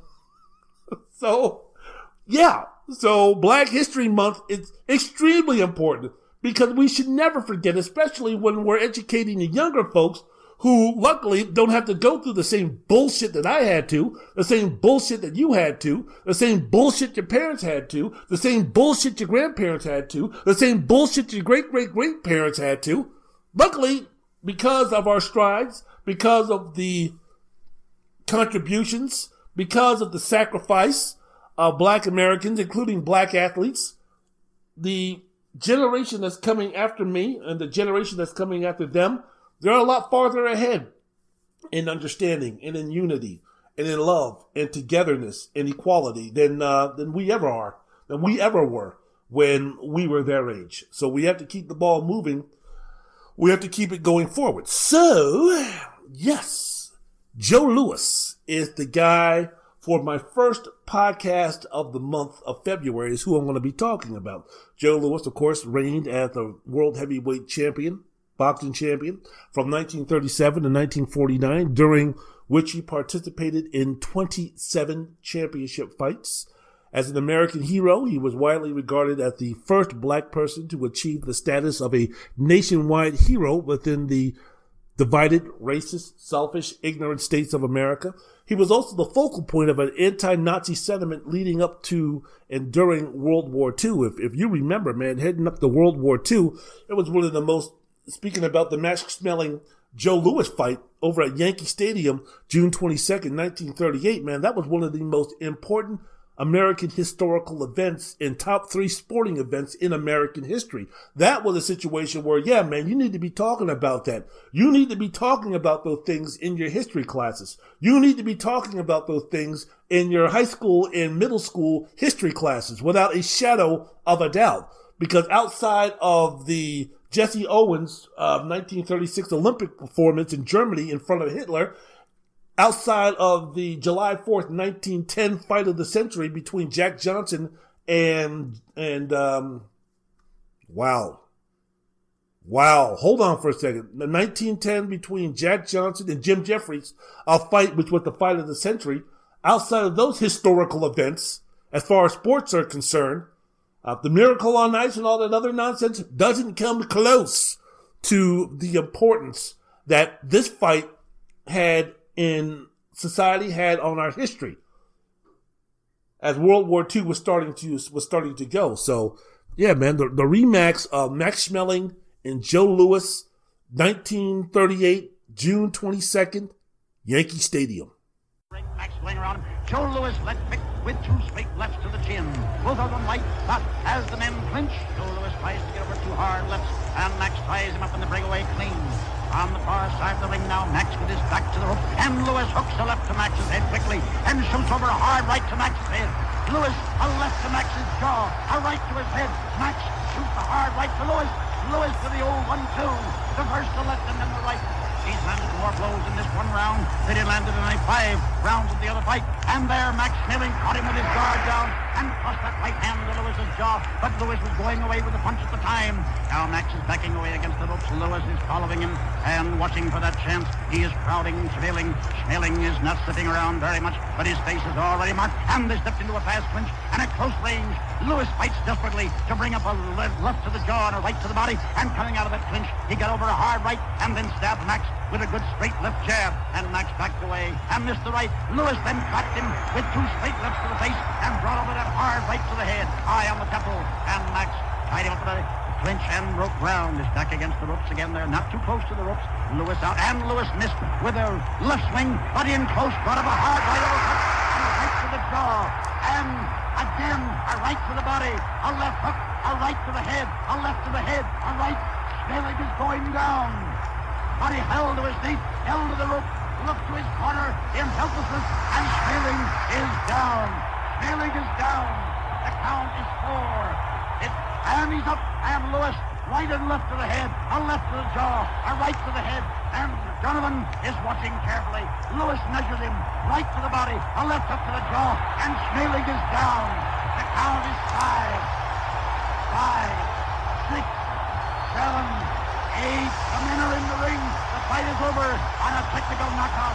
Max Schmeling is beaten in 1 round. And there you have it. 2 minutes, 6 seconds, first round. It's interesting. I was watching a SportsCenter years and years ago on ESPN about Joe Louis. So many really great documentaries about Joe Louis on YouTube. I mean, there's about 4 or 5 of them that just do an excellent job highlighting his life and those type of things. And, of course, I've seen them all plenty of times. And it was interesting because his son, Joe Louis Barrow, he was talking about that fight between Joe Louis and Max Schmeling, the second fight. The fact that he had survivors of the Holocaust come up to him later on in life, and they told him, what your father did in beating Max Schmeling, it gave me the strength. It gave me the courage to survive the Holocaust. Because in my mind, hearing that Joe Louis won gave me the strength, gave me the hope to say, you know what? We're going to get through this. We're going to be able to get through this. Some shit like, are you fucking kidding me, man? Damn, man. Joe Louis with a boxing match. Just think about that in the year 2021 or 2020 or 2015 or somewhere even in the 20th century, 21st century, man. Could you imagine the impact? A guy, a heavyweight champion of the world, having that type of impact? The fact that before the fight, Roosevelt called for Joe Louis to come to the White House, felt his muscles and said, these are the type of muscles that we need to beat Germany. The impact that the heavyweight champion had, the social distinction that the heavyweight champion had back in those days, and the fact that people cared so much that the heavyweight champion was a black man, that have that type of stuff go on, a boxer, unbelievable. So you're talking about an American hero, freedom fighter, civil rights leader, before all of that stuff was even brought up in the lexicon. I mean, that was Joe Louis. He was instrumental in integrating the game of golf, breaking the sports color barrier by appearing under a sponsor's exemption in a PGA event in 1952. Now, when he got there, and he would go to the hole and he would sink the putt or whatever, when he would go to get his ball, he would see that there was excrement in the hole. You know, just folks' way of, we ain't all down with this. But he was the guy that integrated the Army. He was a guy that volunteered for the Army and gave exhibitions and helped out in World War II and those type of things. I mean, he was the father and foundation for the integration of baseball and Jackie Robinson. Before there was Jackie Robinson, before Branch Rickey even thought about integrating baseball, I mean, it had to be Joe Louis. It had to be what Joe Louis went through for America to even think of the idea of any type of integration, that blacks were equal on any platform, any way, shape, or form. Just one guy. Just one man. Before that, you had Fritz Pollard. Before that, you had Jack Johnson. Before that, you had others. But nobody moved the needle to where it would be even acceptable for Branch Rickey to even come up with the idea of bringing in a black man to integrate baseball if it wasn't for Joe Louis.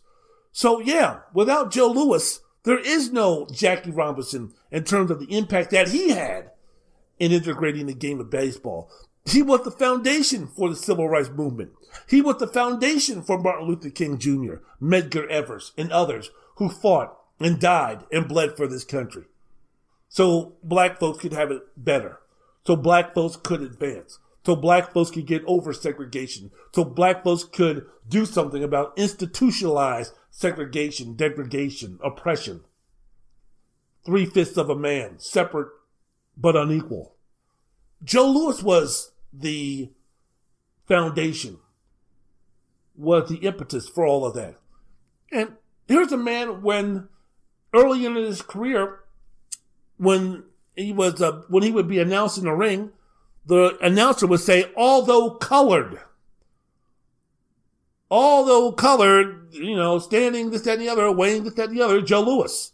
I mean, the nickname itself, the Brown Bomber, has racist overtones. He was hounded for years by the IRS for back taxes. He was called an Uncle Tom and a sellout by his own folks, by a younger generation at that time. Ali, when he was under the gaze, when he was under the under control, when he was hypnotized, when he was being influenced by that gang, by that cult known as the Nation of Islam, and its pseudo leader, its false prophet, Elijah Poole. Nothing honorable about that piece of shit. But he was being called a sellout and an Uncle Tom by those in the Black Panthers, for those who were more aggressive and militant. If you grab our hand, we're going to break your arm. That type of thinking during that time. Because he was so placid. Because he was so, hey, you know what? I don't agree with violence. I don't agree with those type of things. And because of that, I don't believe in separation, like the Nation of Islam and what Ali was about and all those type of things at that time. So he was vilified by his own people. And it took from getting under the spell cast by the thugs of Islam, or that cult, before he came to realize the importance of people like Joe Louis and Jesse Owens. So yeah, man, I'm just spotlighting. Go take a look. Go ahead and take a look. It's a fascinating story. It's a true American story. And when he died, I remember, because he's buried in Arlington Cemetery, but I remember my mom taking me to the wake to view his body when he died in 1981, when I was a young kid, because she knew the importance of what Joe Louis meant. Never be another one like him. Doesn't need to. Doesn't need to be someone like a Joe Louis, because we've advanced so much of the country to where, the stuff that Joe Louis had to go through and everything that Joe Louis was all about. I mean, luckily we've advanced in the country to where, a lot of the shit that he had to go through would be completely unacceptable from most of the country. So yeah, go take a look at a lot of the Joe Louis documentaries, man. The guy, an incredible American hero. In fact, just to end this discussion, there's an interesting conversation that went on in a barbershop in Queens, New York, about the Joe Louis, Rocky Marciano. Who was a better boxer? Who was a better fighter? It was very interesting here in this barbershop here in Queens. And the barber made some really good points. And actually, it was incredible because the barber had some insight on Joe Louis that I think very, very few people had. And I think this is also something that you should listen to in terms of educating yourself. Listen to what this old timer said about Joe Louis, about Rocky Marciano, and a fact or an interesting point about the age of Joe Louis when he fought Rocky Marciano, and when he asked this fella exactly how old is Joe Louis. You must be out of your goddamn mind. Joe Louis, the greatest boxer ever lived. I'll be with you boys in a minute. He was bad in Cassius Clay. He bad in Sugar Ray. He bad in that. Who that? The new boy got? Mike Tyson. Look like a bulldog. He bad at him too. He done whipped Mike Tyson there. He whipped all their asses. What about Rocky Marciano? Oh, there they go. There they go. Every time I start talking about boxing, a white man got to pull Rocky Marciano out their ass. That's they one. That's they one. Rocky Marciano. Rocky Marciano. Let me tell you something wonderful. Rocky Marciano was good, but compared to Joe Louis, Rocky Marciano ain't shit. He beat Joe Louis's ass. That's right, he did whoop Joe Louis' ass. Joe Louis was 75 years old when they fought. I don't know how old he was, but he got his ass whooped. Joe Louis had come out of retirement to fight Rocky Marciano. The man was 76 years old. Joe Louis always lied about his age. He lied about his age all the time. One time, Frank Sinatra comes out here and sat down in this chair. And I said, Frank, you hang out with Joe Louis. Just between me and you, how old is Joe Louis? You know what Frank told me? He said, hey, Joe Louis 137 years old. 137 years old. Oh, man, you ain't never meet no Frank Sinatra. Fuck you. Fuck you and fuck you. Who's next? There you go. 137 years old. Fighting Rocky Marciano when he was 76. Who does that? It's unbelievable. Unheard of. Chokes me up. Woo, man. For those who don't know, that was Eddie Murphy Coming to America. Cannot wait for the sequel. I'm a little nervous because the original, or the first one, was so awesome that the originals or the sequels never live up to the first one. But yeah, I'm looking forward to it. But for real, Joe Louis, truly, truly, truly an American icon.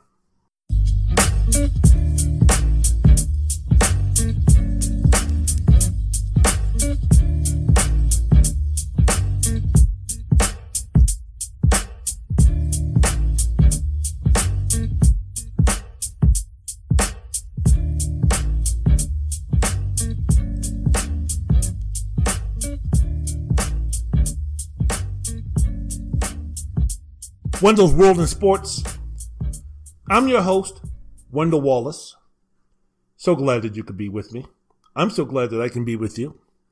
Last segment of the podcast, or as Phil Henry would say, the netcast. I want to thank you very much for hanging in there with me. I want to thank you so much for listening to the podcast. Thank you very much for downloading the podcast. Thank you very much for being you.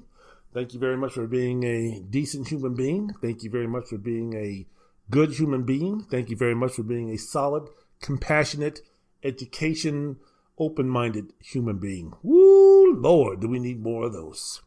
Every single day, every single minute, every single hour. Positivity, even in a negative way. Positivity, man. Positivity. It keeps you younger.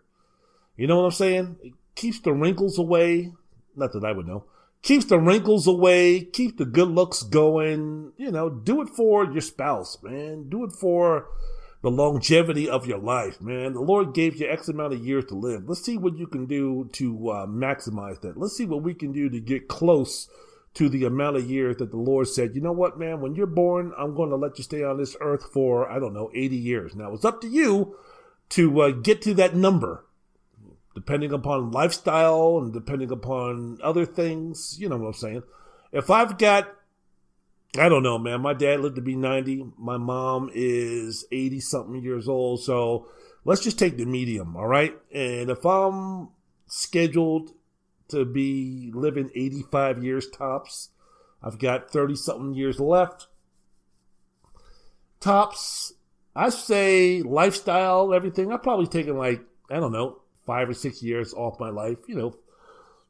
Stress, food choices, all that type of stuff. So I've probably taken about 5-6 years off my life. So in the remaining time that I have on this earth, before I transition, die, whatever you want to call it, end the life, end my existence, I'm going to see what I can do to be the best human being I can and to help those who need to be helped in terms of education, in terms of unity and all those type of things. So that's my goal. So if I'm here for another 30 years or 30 seconds, I'm going to see what I can do about that. And you should too. Wendell's World of Sports. I'm your host, Wendell Wallace. Let me end with this. The Brooklyn Nets, speaking about the NBA, the possible NBA championship contending train wrecks. I don't know what else to say, man. I don't know what else to say about this team. Now, I'm trying to get off this podcast because in about 15 minutes, they're going to be playing the Los Angeles Clippers. So I don't know if this is a situation where they don't give a damn playing the more inferior teams. I don't know if they're just going to be focusing on the good ones. Their defense can't get any worse. If they play the same type of defense against Kawhi and PG that they played against the Wizards, man, they're going to give up 160 tonight. So I don't know. I'm interested to see exactly. They have to be embarrassed. Kyrie, James Harden didn't play, but I mean, James Harden didn't come to this squad, didn't force his way out of Houston so he could be bounced in the second round again. If he wanted to do that shit, he could stay in Houston and sign a 2-year contract worth close to $100 million total. So I don't know, man. I mean, it's just a matter of, I don't want to bury the Nets just because of how talented they are, especially offensively. But goodness gracious, man, what the fuck was that against Washington on Sunday? Again, I watched the game. I DVD'd it.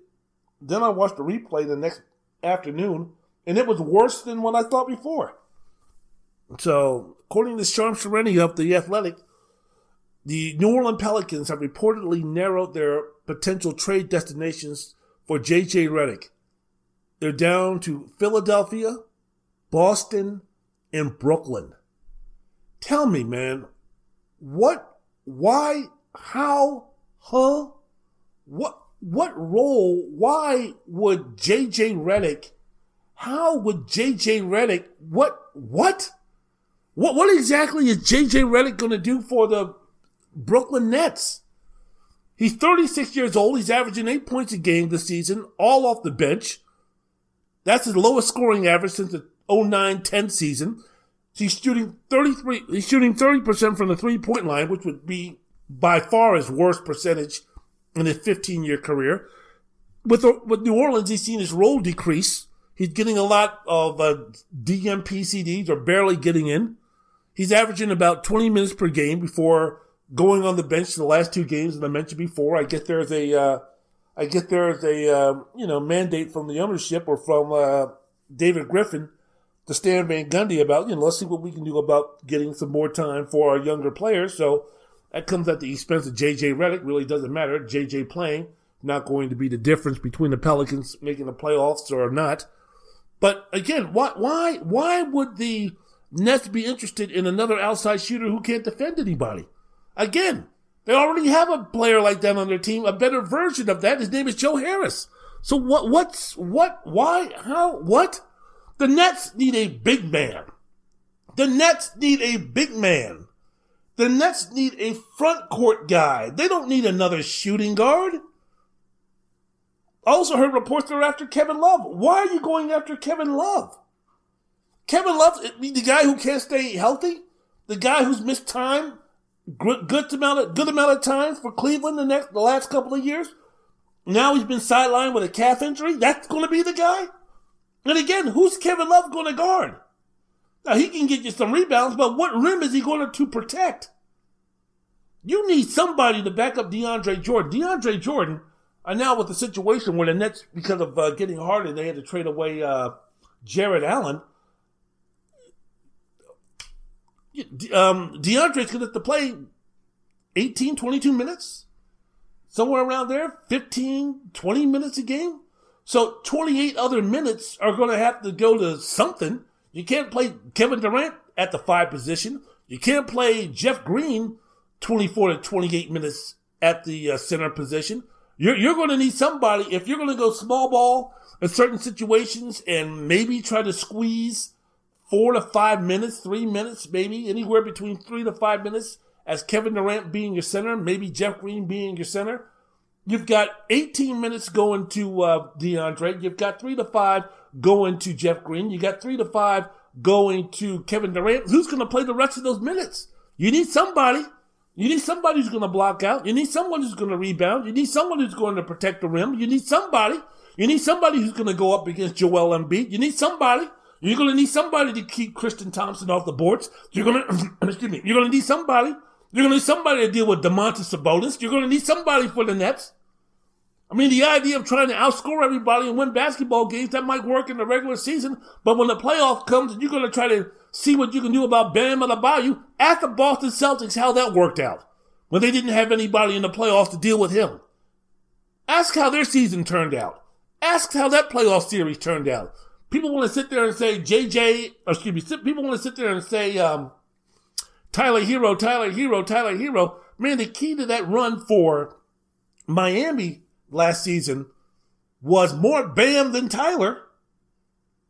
So, yeah, the big man in this game might not be like it was back when you had Moses and Artis Gilmore and Kareem and Bob Lanier and those guys. But damn, man, you need somebody to protect the rim. See last season's Houston Rockets. Shit doesn't work. And for the ultimate prize, if you're the Brooklyn Nets, because going in with James Harden and these guys mean that you're going to try to go for a championship. Who in the fuck is going to guard Anthony Davis on that team? Would you going to ask Kevin Durant to guard Anthony Davis, then turn around and score 30? You're going to ask Jeff Green to play significant minutes against Anthony Davis? Shit ain't going to work. It's not going to work. So I don't get it. I don't understand the JJ Redick talk. Maybe it's just bullshit. I don't know what it is. I can understand the Celtics. I could definitely understand the 76ers being interested in another outside shooter. The Nets, don't understand it. Don't understand it. Wendell's World of Sports. I'm your host, Wendell Wallace. So glad that you could be with us. So what big men are the Nets going to be pursuing? They've got some maneuvering that they can do. I've heard names like Robin Lopez, Hassan Whiteside, Jonas Valanciunas, Kevin Love. I've heard another trade opportunity where the Nets and the Orlando Magic are going to try to be working towards something where Aaron Gordon is going to get to be a net. Again, athleticism there, but I mean, are you going to try to play? I mean, how small do you have to go for small ball for him to be your center? He's a power forward trapped inside a small forward's body. Is that going to be the answer? And then for the Nets to give up Dinwiddie, Tyler Johnson, Nicholas Claxton, Phoenix 2021 second-round pick, and then Indiana's 2021 second-round pick. I mean, the picks are not a big deal because they're in the second round, but yet still, man, you're also going to need a bench. You're going to play Kyrie and KD and James Harden 38, 42 minutes. In the playoffs, sure. But in the regular season, that's what's going to happen if you go ahead and you trade off all of your depth. It might not be great, but it's something. So Landry Shamet, Timothy Cabarrot, Bruce Brown for Robin Lopez. If you're the Nets, do you do that? Landry Shamet, Timothy Cabarrot for Hassan Whiteside. Do you do that? Joe Harris for Jonas Valanciunas. If you do that, you might as well try to get JJ Redick. But if you're the Nets, do you do that? DeAndre Jordan, Joe Harris, Landry Shamet, Jeff Green for Kevin Love? No. What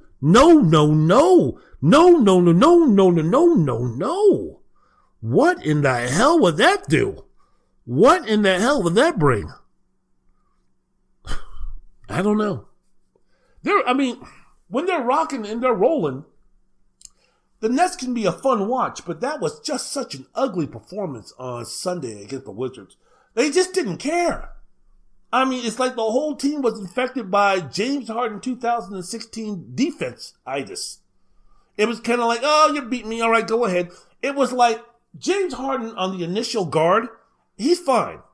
He's trying. When he was his YouTube most embarrassing defensive performance type era for James Harden, he would try initially.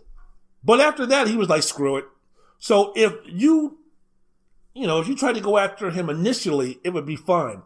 But as soon as you cut the ball, he guarded you, and then you pass it off, and then you cut, or you moved, or you did something, James was like, screw it, I ain't doing that shit. Go ahead, I ain't bothering with that shit. So if you wanted to cut back door, if you wanted to make a hard cut, if you wanted to go set a screen, if you wanted to move to an open area, you could do that because Harden was like, look, I'm only going to guard you once on this possession. So either you try to score on me right now or you pass it and do whatever. And it seemed like with the Brooklyn Nets on Sunday, that's exactly what they were doing. The transition defense was beyond embarrassing. Kyrie Irving gave absolutely no resistance to Russell Westbrook. Russell Westbrook is back. Yeah, he hit some three-pointers. That's a bad omen because he ain't going to be hitting those all the time. And the pull-ups, he hit a couple of those that were like, yeah, here we go. But for the most part, he was just bullying his way to the basket. And Kyrie was like, once you get 5 feet, I'm just going to give up and let you have it. Fuck it. Fight, get the 5 feet. All right, then we're done. Fine. Fuck it. Score it. Go ahead and score. That's what you're counting on? I don't know, man. If the Nets against the Clippers tonight, if they give up 125, is that going to be like a defensive, a magnificent defensive performance? They got to do something. I say this every podcast, Netcast, when I speak about the Brooklyn Nets. They got to do something. No, but for real, they got to do something. And who knows, man? Maybe tonight against the Clippers, they try. But I don't know. I don't know about those guys. Going to try to outscore the other team. That's their deal. Thinking outside the box. And doing it with a coach of Steve Nash who's never been in that position before. All right. It'll be an interesting experiment. We saw the first experiment of outside the box thinking in terms of basketball with the Houston Rockets over the last couple of years. Got them close, but it didn't win them a championship. The traditional way of playing basketball, where you're playing a 7-footer in the paint and you do it that way, unless you have a Wilt or Kareem or something like that scoring, I can see where that could work, but not in today's game in terms of having anything less than that. I mean, the good thing about Jokic and Embiid is they are bringing the big man back. Denver needs to start winning a little bit more, but, with Joel, the way that he's playing, and with the Sixers in the position that they're in, yeah, it's good for the league to let people know that, yeah, there's actually a way where a big man can thrive. But I don't know, man. We'll see. All right, I am out of here. I am done.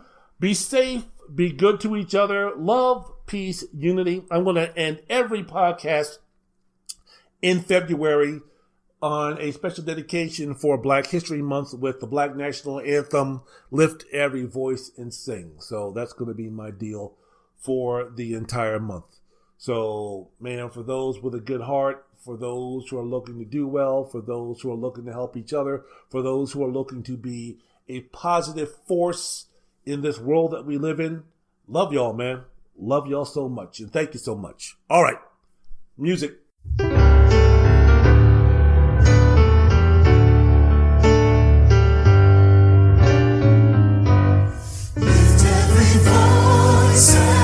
And sing till earth and heaven ring with the harmonies of liberty. Let our rejoicing rise high as the listening skies. Let it resound loud as the rolling sea. Sing a song full of the faith that the dark past has taught us. Sing a song full of the hope that the present has brought us. Facing the rising sun of a new day begun. Let us march on till victory's won. Stormy the road we trod, bitter the chase we